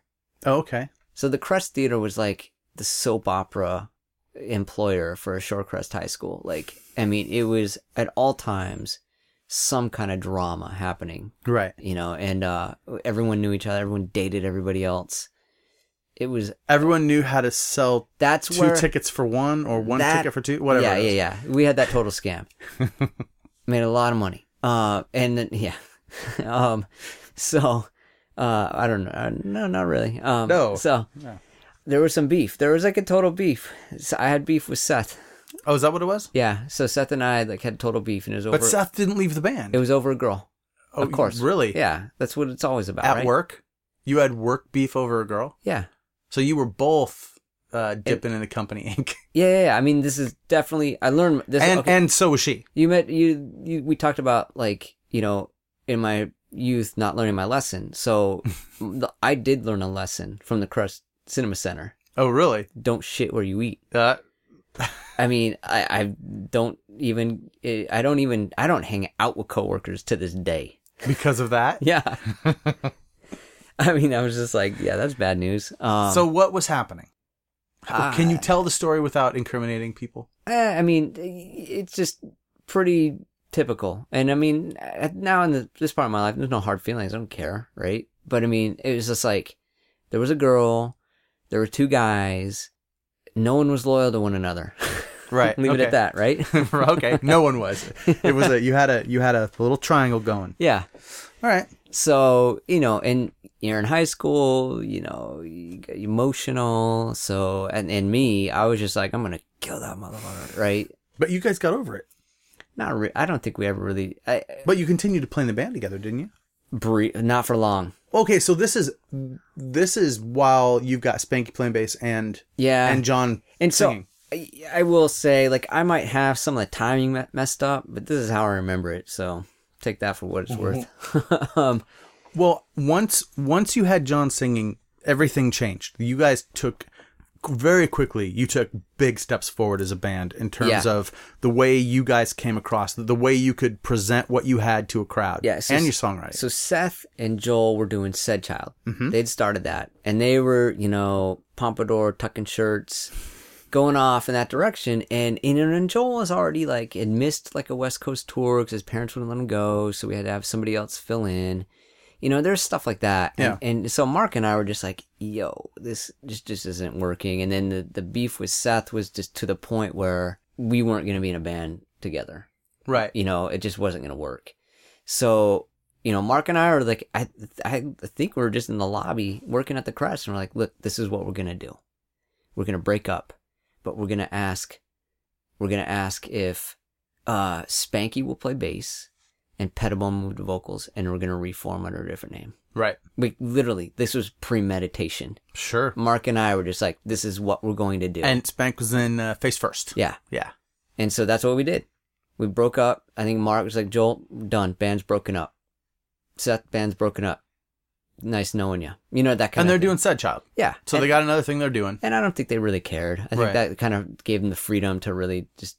There were some hard feelings at the time. Of course. But then you always wonder if the hard feelings aren't that they actually were fine with the way that it worked out, but they just don't like that it looks a certain way. Yeah.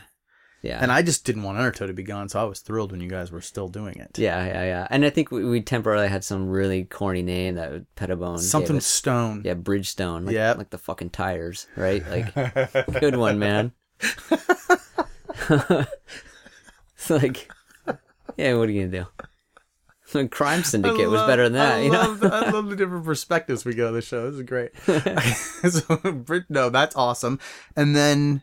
So then we said, and then right away, it was a different band. Yeah. And it was but Seth was still in the band. Was he? Yeah, because when you guys played OK Hotel, and there's really great video footage, he was either Accused or Poison Idea. On stage, it's John singing, it's Spank playing bass, Yes. it's Seth, and it's you guys are doing an Inside Out cover. You're right. You're right. So that helps. So my In timing fact, was off. You did Pin and Words of Fire. Yeah. With John singing, and so Yeah. there's a little bit of a weird overlap there. Yeah, my timing was off on the love triangle. So the love triangle was a little after the breakup thing and reformation. That makes sense. That's right. Because we were like, oh, is this going to be weird for Seth if we do that?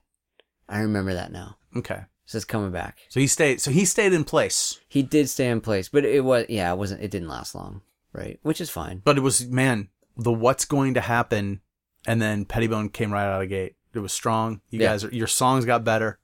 You guys used to do an intro that you stopped doing, but it's in that video. At the OK Hotel. Do you remember what it was called? Did it have a name? Oh man, no. I think it was just like part of a song, right? I think it was I don't know. You stopped doing it at some point, and I always missed it. I think we just referred to it as like the Sick of It All song. Is that what it was? I mean, because it was like so heavily influenced by like Sick of It All, I thought. At least for me it was. Total Armand drum beat. Awesome. But yeah. So we got to do our thing. We got to be total hardcore, and those guys got to go off and be total pretty boys. Yeah. And then at some point there's one more switch that happens. It's two. Seth leaves. Yeah. And Spanky leaves, and Damien comes in to play bass. Yes. And then for most people that know Undertow, they would think of that as being the Undertow that they know. Yeah. For you, it's like it's half of the time, right? You know what? Technically, yes. But if I had to assign a weight to any of the iterations, that one has the heaviest weight. And when I think of Undertow, I think of that lineup. Right. Like, that's how I remember Undertow. And we actually did the most with that lineup. So we start talking. I'm going to ask you guys to be on the comp. It's a song off of the first cassette tape that Pettibone sang the vocals on. The one that became the first 7-inch. Right. So we put that on there. And we start talking about the idea of doing a release. Would you guys be interested in doing something on Excursion for the Stalemate 7-inch? Yeah. And what had happened is I had this tiny little record label. I put out 1007. Yeah. I put out Water Street. And then John Lisa's band from New York, I did a split 7-inch, a couple of those. And I was having a good time with it, but I was not making, I mean, I couldn't have afforded off of anything that I had done to even do the 7-inch for Undertow, and certainly not a CD version of it. There was just not, that wasn't my financial situation or the size of the label. But I started, and this is also a Greg Anderson thing, partially. I started distributing all the different releases from different labels, and Greg was doing Engine Kid, and Bauer was putting out stuff, and so Bauer put out, the Galleon's Lap and Resolution, and so I was distributing records to Dutch East India Trading. But I'd say, like, John Lisa told me this. I've probably talked about this before on the podcast, but we started trading records. He'd be like, oh, I have this band Sleeper. Let me take some of that 1007. So we'd trade, it's like, oh, it's not a sale, but now I have stuff for my distro. Yeah. Kids will buy them at shows sometimes, whatever. Yeah. I started doing that with certain different people, and John Lisa calls me up and he says, hey, there's this woman, Camille. She works at Dutch East, and she'll buy, like, she'll take, she won't buy them up front, but she'll take records from you. So if you can trade with anybody else, you can just send her the records you traded. And they'll throw them in the catalog, and they fax this thing out to stores, and stores buy them all up. And he's like, they sell out of everything. I'm like, okay, cool. So I start asking her, hey, John Lisa says I can send stuff to you. So first I send her my stuff. Then I start sending her other stuff, but I'm running out of stuff to send her. So I'm going to friends, and I'm just like, hey, let me buy these from you. So I'd give, Greg $40 for for Engine Kid 7-inches or whatever. And then I'd go to her and I'd be like, yeah, I need, I have like 20. I'd be like, I need like 225 each. So I'd make like 25 cents each one, right? But she'd take them and then call me a week later and she'd be like, yeah, they sold out first day. Get me more. And then there wouldn't be any more to get her. But I did this so many times that everything I sent her would sell immediately once they faxed the stuff, that she says, this was coming up on the end of 92. She says, listen, everything that you touch sells, which was not true, but the stuff that I was getting to send to her did. Sure. So she said, we'll put money behind anything you want to do. Like, and so I was like, no, that's not punk rock, And she was like, no, listen to this. We'll just let you do it your way. Like, we'll just give you the money. We're your sole distributor. We pay ourselves back. And then after that, we get a certain percentage of it. And then all the arguments about barcodes and all those things started coming up, right? But after sitting on that for a little while, I started thinking, that Undertow needs to come out. Matt wants to put out another 10 of 7 LP. And I thought Chainsaw Orchestra was just one of the best records in the world. I'm like, oh, I missed out on that. Yeah. I want to I want to do 10 of 7. So I started like scheming. And that became like my thing, man. I loved the scheming. So you guys agreed somehow to let me do the Stalemate 7-inch. And so I moved down to Seattle to be closer to you. Right. And that was and I knew that if I had this deal, I had to get closer to where things were actually happening. Bellingham wasn't enough of a hub, right? So I moved down there and we started hanging out all the time, going bowling. That's right. Marking it up ourselves without the machine. And we spent that first, 6 months putting together the Stalemate 7-inch. And then along that way, we planned a tour. That's right. We did. And we went on tour. And we went on that tour. I think that tour was like 8 weeks. Yeah, man, it was 7 weeks. I don't know. I don't remember. 7 or 8 I don't weeks. remember any of the part of it where we were in the hot, the South. I blank out in my mind for a lot of that. You probably remember a lot of it. I might have been I remember throwing shit at a crocodile. Yeah, I do kind of remember that. In Gainesville, I believe. Gainesville, okay, so VAR was there. There were friendly people. Yeah. I enjoyed that place. Yeah. I do but remember a lot of the South I hated. Sleeping on a hardwood floor with no blanket with air conditioning blasting on me at that place. That was miserable. That was not comfortable. No. Okay, so what happened was things were going cool with the 7-inch. Yeah. Dutch East had the 7-inch going, and we wanted to go on tour. Yeah. And so Dutch East was willing to front some money for an LP. That's right. And so the deal we made was, I'll give you guys the front money. We'll just buy a van with it. That'll be the way we can go on tour. That's we'll buy a van. So we spent all the money on a van. And then I had to and then go back and resell other shit. I ended up selling like Stalemate stuff that I had in order to pay for the studio time for the LP, which was fine. Robbed Peter to pay Paul. That time it worked. Yeah. But we went and got a $1,700 van. Yeah. Do you remember what kind of van it was? Yeah, it was like it was a Chevy. Yeah. And it was like a classic. It was like, like windows, one of those ones with the windows all the way around it. And they weren't tinted. Like, no. It was like a fishbowl. Totally. And you said, like we got to go out with my buddy Dan. Yeah, look for vans. Dan Junkers. Dan Junkers. Yeah. I still talk to him. Yeah. He owns or I don't know if he owns it, but he runs. Yeah, he runs that shop. An automotive shop not far from here. And our renter, Ernie, takes his stuff down to him. Nice. Yeah. Dan's awesome. Dan's But great. he was a big part. I remember him saying, this will get you around the country. Yeah. I mean. And we could afford it. That's right, man. And he was right. That thing got us around. It had trouble. It did. That was my fault, though. Wait, what do you mean? It was your fault? Oh, yeah. Oh, you're going to have to tell me why that was your fault, because I didn't know that anything was your fault. Did you do that to the van? Oh, yeah. Oh, shit. The drive from New Jersey to Ohio, that was my fault. That killed the transmission. 600 miles in 6 hours. But I don't think those are the locations, though. Because we left Hiltz's and had to go to Ohio. Because if you remember, that tour was not routed in a logical but we path. broke down in Farmers, Kentucky. Yes, we did. It took... On the way to... Oh. So we put... I thought we hadn't hit the East Coast yet when we broke down. We had. And we left New Jersey to drive to somewhere in Ohio. Yeah. And I drove overnight.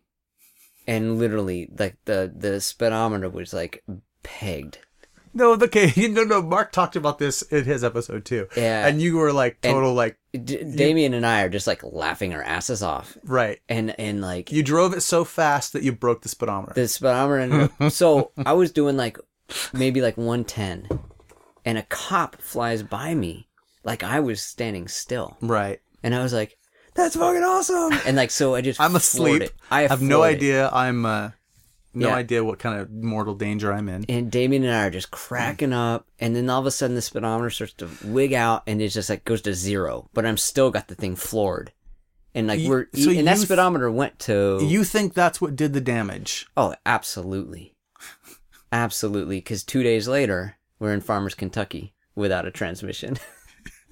Sorry, I didn't do it on purpose. Now listen. I was just having fun. Listen, if you could go back in time and say, I don't want that to happen. I don't want the van to break down because it was expensive and it was scary.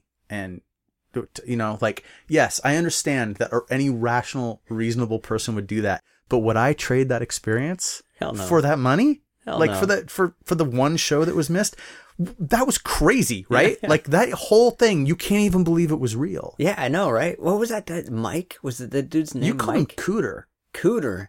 Because remember, that was the dude from Dukes of Hazzard. Yeah, Cooter. But you and didn't like, call it to his face. yeah, right, yeah. No, he would have like chopped us up. Well, if you remember, so, okay, the unhappiest part about this was everyone was tired and no one wanted to deal with it. And everyone wanted to just keep sleeping. So we were behind a service station and they were like, you go deal with it. Because the van was in my name. Yeah, right? yeah, right. So I ended up going around and getting a quote from the people in the service station on doing the transmission. It was going to take 3 or 4 days. Right. It was going to cost thousands of dollars. We were going to have to like get money. Like we were trying to figure out like, how do we do this?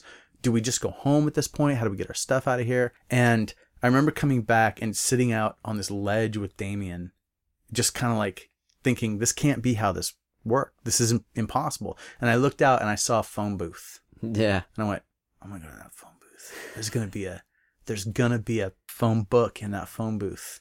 And there's going to be an option. Yeah, absolutely. I walked out there and it was tiny little bullshit thing. And Automotive Services, there was one other listing other than the place we were. Because we were in Farmers, Kentucky. Called that guy. Oh yeah, go check it out. We were able to limp the thing there. Yeah. And what was that place? What, the shop? The place that we took it to. Oh, I don't remember the name of it at all. No, I don't remember the name, but it was literally just a guy like sitting in a lawn chair, right? Yeah. With his like sidekick, like Billy Joe Jim Bob. But if you remember, his sidekick wasn't there at first. I don't remember that. No, because this is important. An important part of the story is we got to borrow his sidekick's car. He didn't loan us the car because he wanted us to have a car. He loaned us the car as a joke, as a prank on his friend. Yeah. I sent your car away with some guys from Seattle. Yeah. And when we drove back, remember he was fucking with them. He was like, I told you. Yeah. So luckily, his friend was out on a beer run or something. And we went to that lake. Okay, Mark didn't remember this. We show up. We're like the only white people. Okay, no. And it was like literally like if there were a record on that beach, we would have heard it. Dude, not everyone remembers this the same way. But this is the thing. Prankster, who sent us in his friend's car, also sent us to the beach where there were no white people. Right. And he knew what he was doing. He knew that we were going to be like... And you know what was awesome about us? Completely oblivious Seattle liberal fucking hardcore kids. We were just like, let's go swimming. And we were just chilling. It was awesome. Yeah. Yeah. Well, that's some fucking white priprivilege. Yeah. And then they just see on display. And I had dreadlocks that summer. So they're like, and Mark. White mother. You and Mark did too. Had white guy dreadlocks. Yeah. And we didn't get killed. No. Which, to our credit, we were nice people. Yeah. But I think you guys got more shit about the dreadlocks in New York. Yeah, New York. I remember hearing some comments. Yeah, New York, the Rastas were not cool with it. We were not down. So we drive back from going swimming in I didn't see the sign that said no whites, but in the no white swimming hole. Right. And we come back. And dude is sitting there. He can't believe that we're driving up in his car. Yeah. And I remember that guy was awesome fucking with him. And it was like an awesome 70s muscle car, too. It was like badass. It was some kind of Oldsmobile, wasn't it? Or was it better than that? Oh, yeah. I didn't have the appreciation I remember for because it like I love 70s muscles cars. I was like, dude, that thing is fucking badass. So in between working on the van, and they would just sit in lawn chairs in front of the place and drink beer. Yeah. And remember, the dude would like kick at him and be like, I hate you. He was just fucking with the dude Yeah. the whole I time. do remember that. And we went over to a park across He'd be the like- street. Yeah, I mean, he would get raw with that dude. Yeah. Like, not just I hate you, like, you cocksucker, you know? That was his buddy. Yeah. So, It was like some weird hazing to be like a transmission mechanic, you know? Like, yep. Now, we all wandered over to a park kind of down the street and across from the place. I think some of us slept in the grass. yeah, I don't remember. There was something. That. It's all a blur. Did he finish it that afternoon or did we sleep overnight in the van? Oh, no, good question. I don't. We burned off a day, but I don't know that we Yeah. burned off a night. I think it was dark when we left. Yeah. He finished it by that night. So I remember because he was saying, you know, they typically need to let the gasket soak in the tranny fluid overnight. Mm. He's like, well, we'll just let it go for like 9 hours and that should be good enough. And that's what it was. 9 hours later, he popped it all out, put it all together, and we were off. Well, we took off and it failed again. He had to do one more thing. Oh, did it? Right? There was one little thing. He's like, oh, well, hold on. We gotta go back. He was taken on a test run with us, and the test run failed. I don't remember that. Okay, I don't know why I remember little details like that. Yeah. But it was. I thought, oh no, he built the whole thing. Hey, man, we I had finished this the tour. fear because we were empty of money, Yeah, we were out. pretty much. Yeah. Gave him a. You gave him a 7-inch. I remember giving him a 7-inch. Did we? Hold on now. We may have. We may have given him like We a. didn't have. So you guys had demos, or we had? I think we had. Was the struggle Because- undertow split? Yeah, it wasn't the excursion one because we finalized the artwork on that at Dutch East on Long Island on that tour. So there was something that you guys were on. It might have been a split. I think it was the split with struggle. Yeah. I think that's what we gave him. With like Jose getting cracked by a cop. You know, I think so. Like here you go. And he was pretty yeah. He He was was real. He was like kind of stoked. Yeah. Like Thanks, wow, guys. I fucked with you this whole time. But Yeah. he did the work. Yeah, no, And it was a great experience. Yeah, it was good. As crazy as it was. Yeah, totally. Absolutely. That was funny, man. You remember, I don't think Mark remembered the beach. And I'm Huh. wrong. I'm going to go back. I'm going to be editing Mark's thing Yeah. like in the next couple of days. So I'm probably wrong. He probably remembered exactly the same way you and I did. But Yeah, I definitely remember that beach, man. That was good. So we, what are some of the memories from tour? Mark and I dug into it pretty good, but God. different perspectives are always good. What things really stick out from you? On that tour. Yeah, it was with Spark Marker. Yeah, And, I mean, definitely like seeing Sparkmarker every night was fucking awesome. they were so fucking good. Yeah, it was like never got tired of watching that band. I don't know. I mean, I think just going to New York City for the first time. Yeah. Like that was like a big And highlight. actually getting to see that there was a little bit left of scummy New York left before Yeah. it was gone. Yeah. Like when we went to Times Square, there were still porno theaters. Oh yeah. Like not much, like one or two, right? Yeah. But that They were old still school around. 70s movie Times Square, it was still half. Yeah. And I like remember going back with Champion 10 years later. Nope. that's like Disneyland now. Yeah. Yeah. But yeah, and like the Lower East Side was still pretty fucking seedy, you know? It was kind of cool. Like that was fun. That was memorable. Meeting Freedom. Yes, meeting Freedom Tripathi. I don't know if Yeah. I say his last name right, but Yeah, Tripodi maybe. I don't know. Good guy, man. sorry, Love that dude, if I guy. got your name wrong. Oh yeah, Um, great guy. Yeah, that I don't know, man.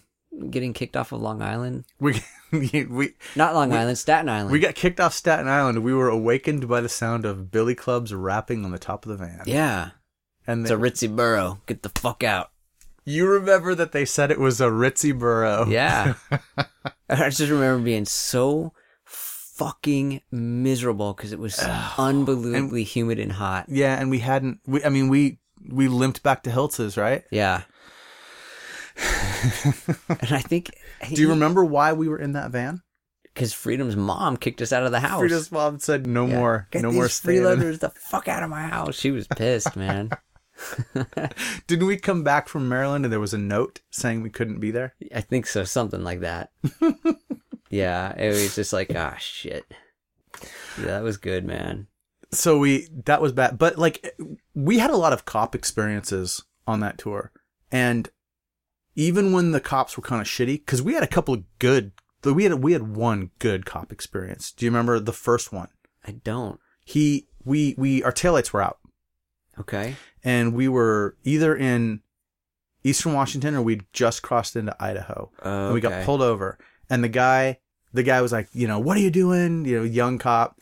And then we told him the story that we ended up telling a bunch of other cops on that tour. Oh, band from Seattle. We're just leaving for tour. And he was like, that's so cool. And he was like, oh, wow, you're from Seattle? What kind of music do you play? And then he helped change the fuse to get the lights. And then he helped check to make sure everything was working and was like, oh, right on, guys, you'll be good. He totally was the kind of public servant you hope someone is going to be. I totally don't remember Very that at all. quickly assessed that there wasn't anything fucked up going on. Yeah. Oh, let's make it safe for these guys and send them on their way with a smile. He was cool. Yeah, that's awesome. And that was the last one. Totally don't remember it, but that is awesome. Right, because all the other cops were just awful. Yeah. And to be honest, the Staten Island cops were probably the next best. Yeah. Because they were at least laughing when they were kicking us off the island. Yeah, right.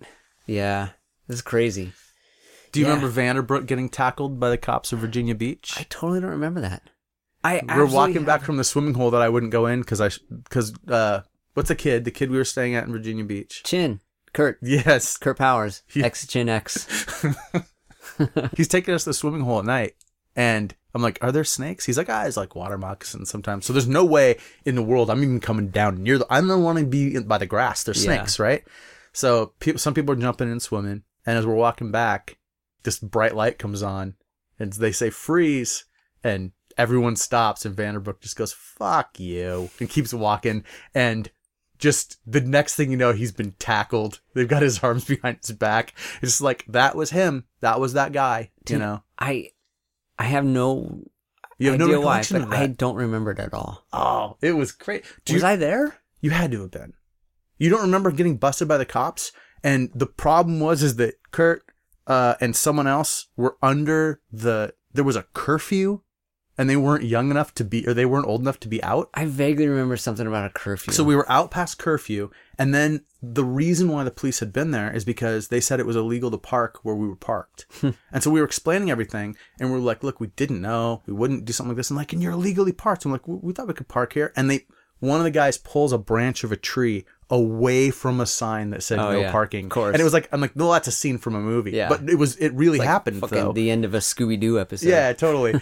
And they ended up, after reading us the riot act, they let all of us go, including Vanderbrook. Like, we all just went on our way, Crazy. But the one person that they were, and that's the thing, we all had IDs except for the ones that were underage, and that's what they were focusing on. The main thing they were worried about is you look like you're out after curfew. Right. Yeah, no, man. So crazy. I have no idea why I can't remember that. I don't know why. That's all right. Yeah. I don't know. I remember that's like the tour. Met Justin Mulder. Yep. Justin Suburban. Met the Mouthpiece dudes on that tour. Yeah, I don't know.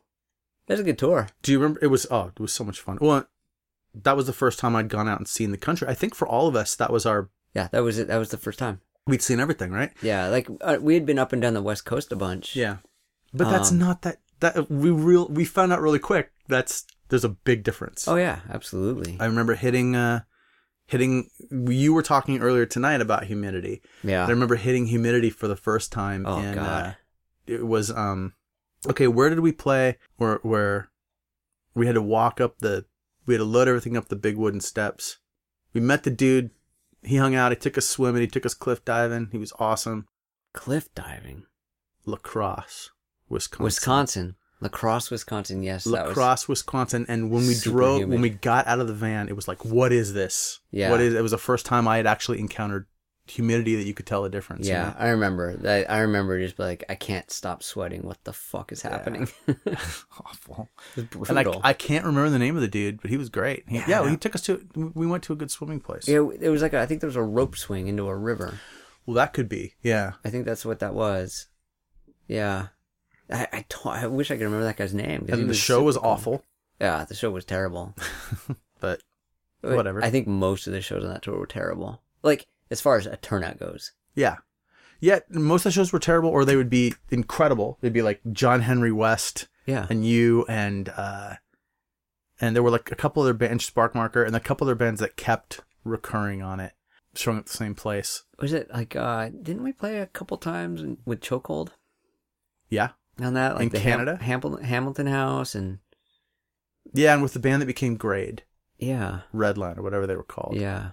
Or whatever band they were before that. There was another one. I remember I always liked the one band that like you were like, why did you why did you think they were good? I was like, they just had something. And then we got busted we jumped off high dives at some pool in Canada. Oh, yes, at the university. Yep. In Ottawa. Yes. Oh my God. That was a crazy night. I have very good memories of that night. What do you remember? So there was like, well, so I say very good memories. I might have to walk that one back. So I do remember there was a big show. Uh-huh. I actually don't remember playing it at all. Right, but it was a big stage. But I remember there was some band playing it what's that 80s song? You're unbelievable. Yeah, EMF. Yeah. I mean, there was a band that I thought was EMF. I'm like, is that EMF? I mean, kids are going crazy. Yeah. And I was like, this is fucking weird. And then they have underground tunnels all over that university because it's so goddamn cold in the winter. That's how they get around. And so Damien and I found our way to those underground tunnels and we're like, I smell chlorine. That means there's a swimming pool. And so we're just like, there was like a golf cart down there and we're like driving that thing around. Like, and then all of a sudden we found the pool and then we came back and we found all you guys. We found a fucking giant ass pool, man. It's got like a 30-foot like high dive. It's got a rope swing. It was insane. Yeah. It was the highest thing I've ever jumped off. Yeah. So we all made I don't know if it was that same day or if we stayed the night and went back the next day. We legitimately swam in it. Like we were supposed to be there. Yeah. We paid admission. Yeah. To get in. And and then we're like, fucking high dive, here we go. That was the first thing we went for. That was crazy. And then on the way back, we got stopped at the border. Yeah, I mean, that was like always. Like, I've been stopped at that border so much. Like, it all blends together now. Okay. You don't remember the specifics? You remember that they used us as a training? I don't remember that. Which border was it? Was it going... Coming back into New York. Back into New York. From Canada. Yeah. And there was almost no one there, and they were like... The guy was like, all right, guys, it's your lucky day. Get out of the van. Here's how we're going to do this. God. And they brought people over and they were using it as training. Oh, boy. And the thing that tripped me out about it is that I had pepper spray on me. And it's illegal in New York. I was bringing it from Canada, but by way of Seattle, right? And so it was contraband that they found. And they had it laid out on the counter. And they were like, so this is illegal in New York State. I'm like, oh, I didn't know. I thought since I could buy it in Seattle, I could just have it in the U.S. He's like, yeah, but you're coming from Canada. I'm like, oh, we're just driving around. I'm sorry, you know? And he was like, cool.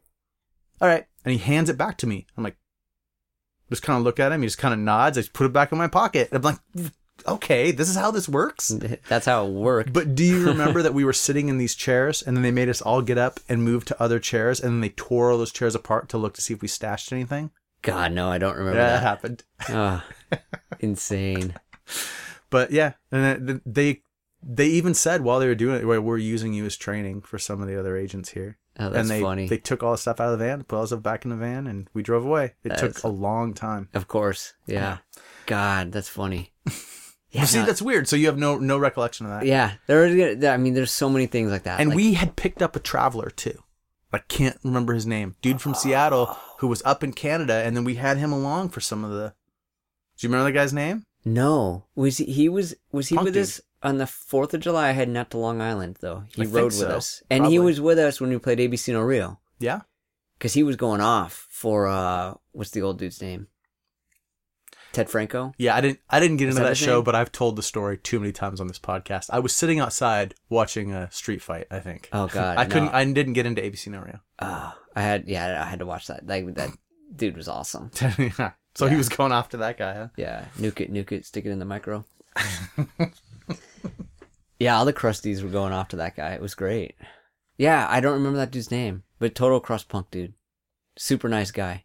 Yeah, he was good. And it was fun to have him along. Okay, so if there's anything else from the summer 93 tour that you want to bring back up, we got to come back from it.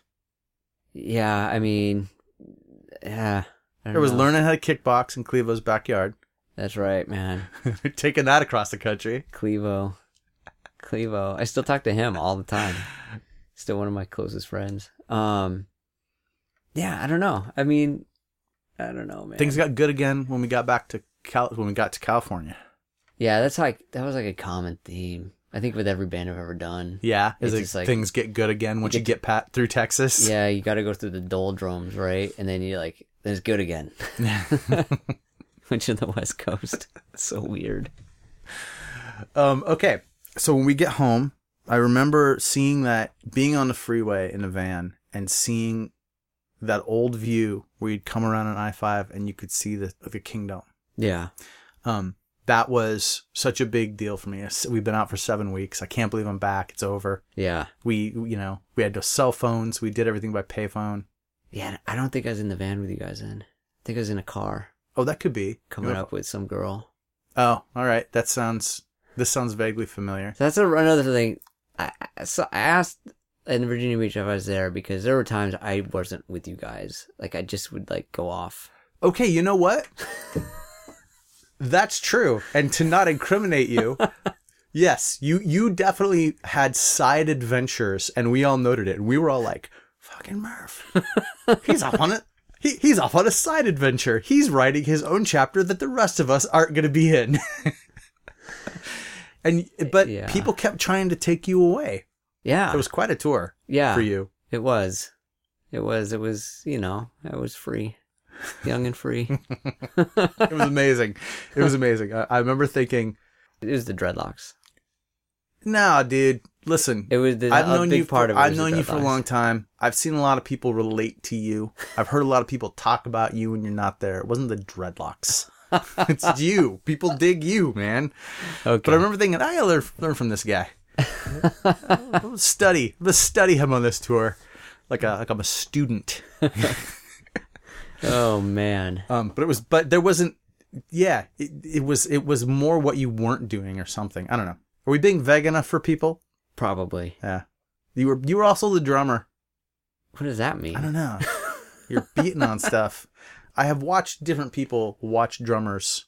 Once again, I'm still being vague and be very interested in watching them. And, It's something about, it's like a contained primal violence okay. that is attractive in a way to certain people. Interesting. And I think that has to do with it. Okay. It's probably served you well over the years, my friend. I mean, I don't know. I guess. So we're back. And Undertow now, basically, all I do is I come back and go to work and start working on the next wave of Excursion releases. Yeah. And I'm working Graveyard, and people don't see me too much. For me, life picks up again in the summer of 1994. Like, Yeah. that's where things get exciting. Yeah, there's Firehouse shows and stuff. that Yeah, are I mean, cool. there's shows, and I think actually Undertow went to that winter. We left on Christmas Day and drove down and picked up Strife with that same van.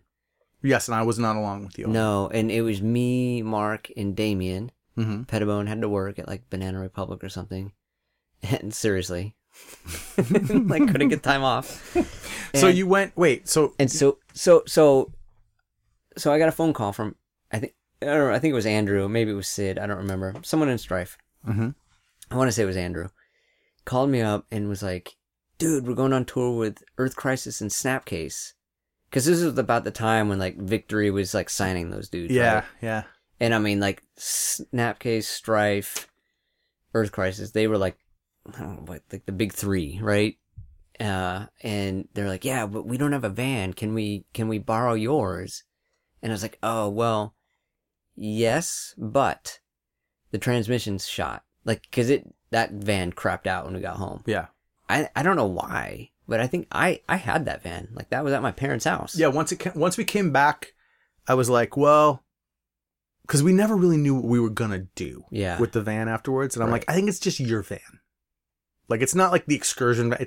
It's Undertow's van. Yeah. It was advance money for the Undertow record. Here you go. Yeah. So Kind of what we did with it. So I had the van at my parents' house, and the transmission was just fucking blown out. So I told Andrew, I'm like, you can, but you're gonna have to buy a new transmission for it, and I gotta get that put in. And he's like, well, how much is that gonna cost? I'm like, let me call you back. So I call my uncle, who's like I don't know, a career like automotive parts dude or something, you know, like, Yeah. I'm like, yo, can I get a transmission for this van? And, you know, do you know anyone? And he's like, oh, let me make some calls. And he found one in a junkyard, like out on the Olympic Peninsula. Nice. He's like, you just have to drive out and pick it up. It's like, it's going to be like, I don't remember what the cost was, but it was like, you know, like $300 or something. Yeah. And I'm like, all right, cool. I'm going to go get it. So like, I think I borrowed my dad's truck and I drove out and I got that thing. Well, first of all, and I'm like, so can you help me put this thing in the van? And my uncle's like, yeah, I can help. I'm like, all right, cool. So I'm like, it's going to cost me like whatever it was, like $300. And then I got to get the thing in. And so I call Andrew back and I'm like, it's going to cost $1,000. and so he's like, okay, no problem. And he sends me the money. And so I basically go buy the transmission and I install the thing with my uncle. Wait, so you actually did the installation? Yes. Well, dude, your uncle and you doing the installation is an amount of... Right. So, I mean, I think I earned the money. But that was my tour money. So... Did they probably never heard this story? Probably not. But I also drove the van down there and picked them up, right? Yeah. And so... It was worth it to them. So, you know, and we're like, oh, and I think I put another condition. I was like, and Undertow has to be on this tour. And they were like, done deal. But then Pettibone couldn't go because he had to work at Banana Republic. So you all just went for fun? So the three of us, minus John, went and we picked them up. We drove straight from Southern California to Tracy Bergman's house in New Jersey, like nonstop, straight out there. And in the van, the bumper on that van, the rear bumper had like a tear in it. It was weird. It was all fucked up. Yeah. And so we didn't have a tow hitch for the van. So we had a U-Haul, rent one of these like things that go on the bumper so that you could tow a trailer. Right. And because of the tear in that bumper, we had to do it off center. Oh. Because we did it off center, one of the front tires would go bald every few hundred miles and blow out. Oh no. So I luckily packed this like 2-ton hydraulic jack from my dad's garage and had that with us. And, you know, at first it wasn't a big deal. We didn't notice. I think by the time I got into New Jersey, it's dead of winter too. It's super cold. And I noticed, I'm like, oh, this tire is getting really bald. It's just this one. What the fuck? So I just started monitoring it. The van had it was all out of whack anyway. The tires went bad on that thing faster than they should have. Yeah, and I mean, we had, I think, 12 people crammed in this van. It's like people always had to sleep under the loft. Right. And all the equipment was in the U-Haul trailer. And so, I mean, it was just and everyone would one person would get the flu, pass it to somebody else. It went through everybody. And then the first person that had it would get another strain of it. Like, you know. Oh, God. It was just awful. And so we get to Tracy's. And we're in touch with John the whole time, and we're like, dude, can you get out here? Is there any way you can get out here for any of the shows? And what ended up happening is John Hiltz and Tracy pitched in, and they bought John a plane ticket. That's amazing. And they flew him out to Philly. Justin Mulder picked him up, and we ended up playing. There's photos from the show. I see them all the time. There's photos at Josh Grubell's basement, and we played Syracuse, and I don't know. Those are the only two shows I remember us playing. Right. But we did get to play at least two. And then John flew back. And so we were driving around though the whole time, and we'd stop every time we stopped for gas. Oh, and the windshield wiper motor went out too on that tour. Of course. So we'd stop for gas. I'd get out with the hydraulic jack. I think one of the roadies for Strife, Murray, he would like start pumping gas. I get out, jack the car up, like, you know, NASCAR pit stop style, and I'd take the tire off, and I'd go take the other, and I'd rotate the tires. I mean, I had this thing down. Right. I could get it done by the time he's done filling the tank. It was insane. And so we just... You're pit crewing. Because we were coming back from a show, and I think I was in Tracy's car with her, and they had a blowout. Like the tire just blew out on like the New Jersey Turnpike or something. Yeah. And like I didn't notice. And like we get back to Tracy's and I'm just passed out. And these guys didn't show up until like the next morning. And they're like, oh my God, you guys, you didn't see us. We had a blowout. We almost crashed. It was just like, so much crazy shit on just that one little, and that was only like 3 weeks. Yeah. And I think we saw like some car, some BMW, like do like 2 fucking full spins and like crash into a snowbank in Pennsylvania. And we pull over to see if he's okay. And it's like, we all just pile out. And it's like some like dude, he's like all freaked out. And we're like, yo, you okay? And he's like, I think so. And we just like, all right. And we start like moshing around his car. And this dude is just like, what the fuck is happening? We're like in the middle of nowhere in Pennsylvania. He thinks maybe I died. Maybe this is what happens. We're literally moshing around his car. We're like, we're going to get you out of this, dude. And so we push his car out of the snowbank. And they're like, all right, dude, have a good night. Oh, see? Fantastic. Yeah. And then, what else happened? Like, right place, right time. I like overate. Like I was like sick, and I just remember eating like a box of like those Boca chicken patties, and then like chips and salsa, and like there was like some like chocolate cake. I was just like gorging myself on food at Tracy's house, and then we go to a show. I think we played Josh Grabelle's, and then we're like coming back, and I'm laying up in the loft, and Amy Sonny is like up on the loft next to me, and I'm like, I'm gonna be sick. And you remember that van, the windows up there? They just like went out just a little bit. Yep. They just opened a little bit. And I just put my mouth out and I just started vomiting. And we're on the freeway and it froze solid to the side of the van. I mean, violently throwing up. Oh, no. And we get to Tracy's and Mark's out there the next morning. And Mark's like, I got to get this off the van. It's just like this frozen puke. Like just like this thick frozen stalactite, of puke on the side of the van. And Mark's out there with a hot pitcher of water to like get it off. Oh. And as he's doing it, it's thawing out. And he's like, oh, fuck. It smells so bad.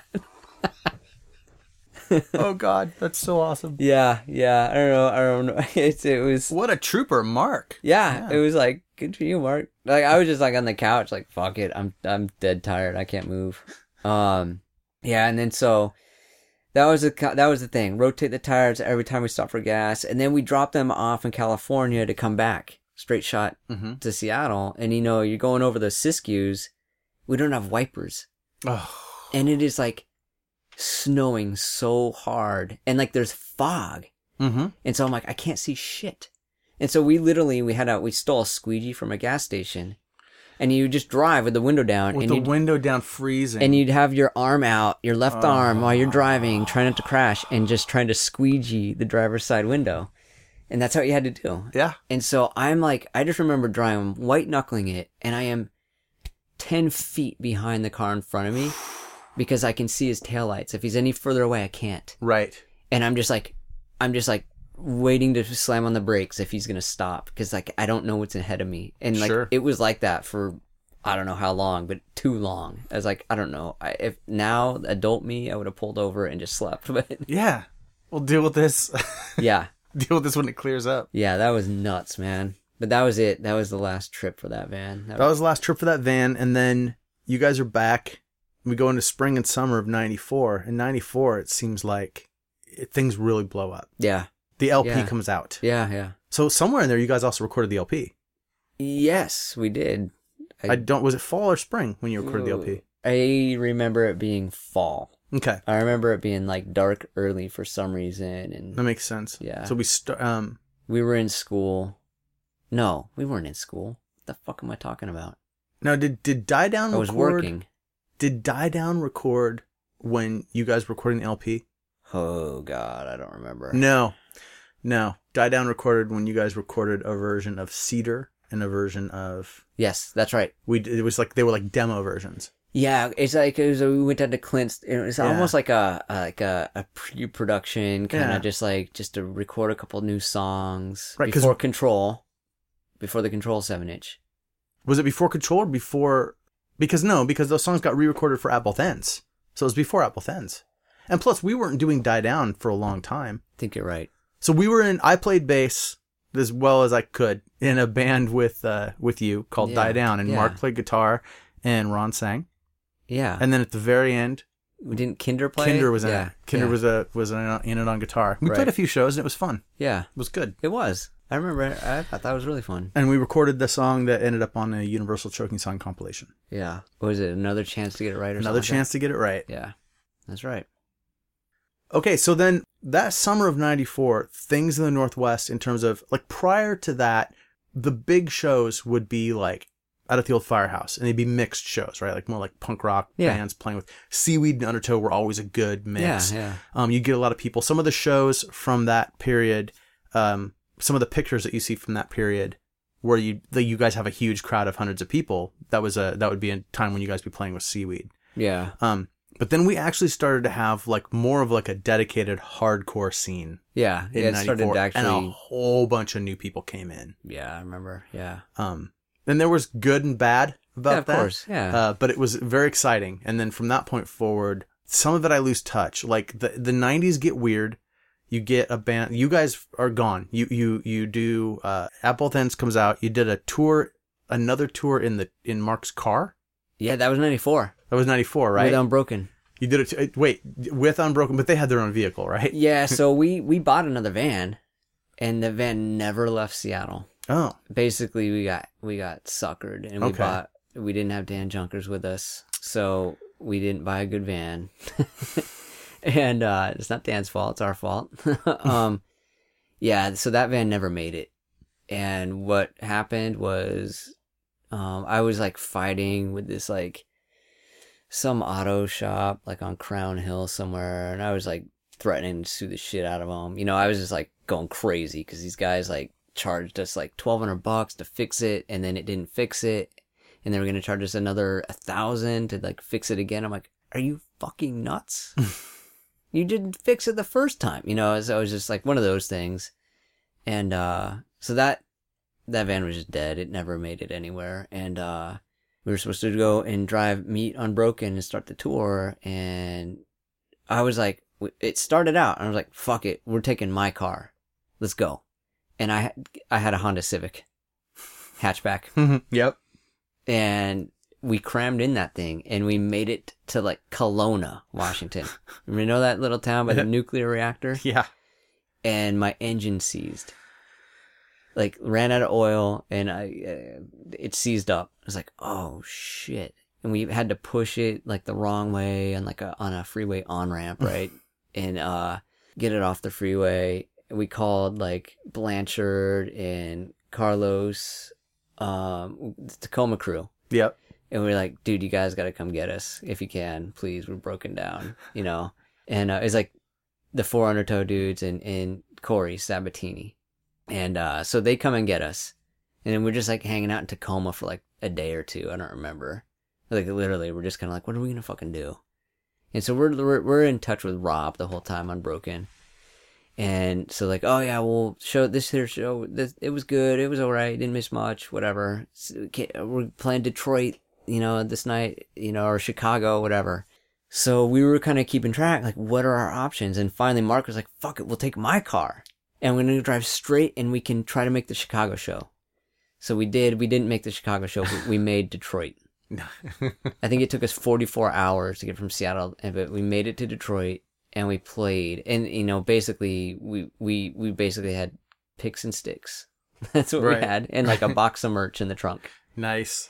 And I mean, I don't think any of us really brought any clothes. Like, we just didn't have any space, so it was like I think everyone had like a shitty little backpack, right? With, like almost nothing in it, and that was it. And so yeah, we did that tour, just kind of borrowing Unbroken's equipment.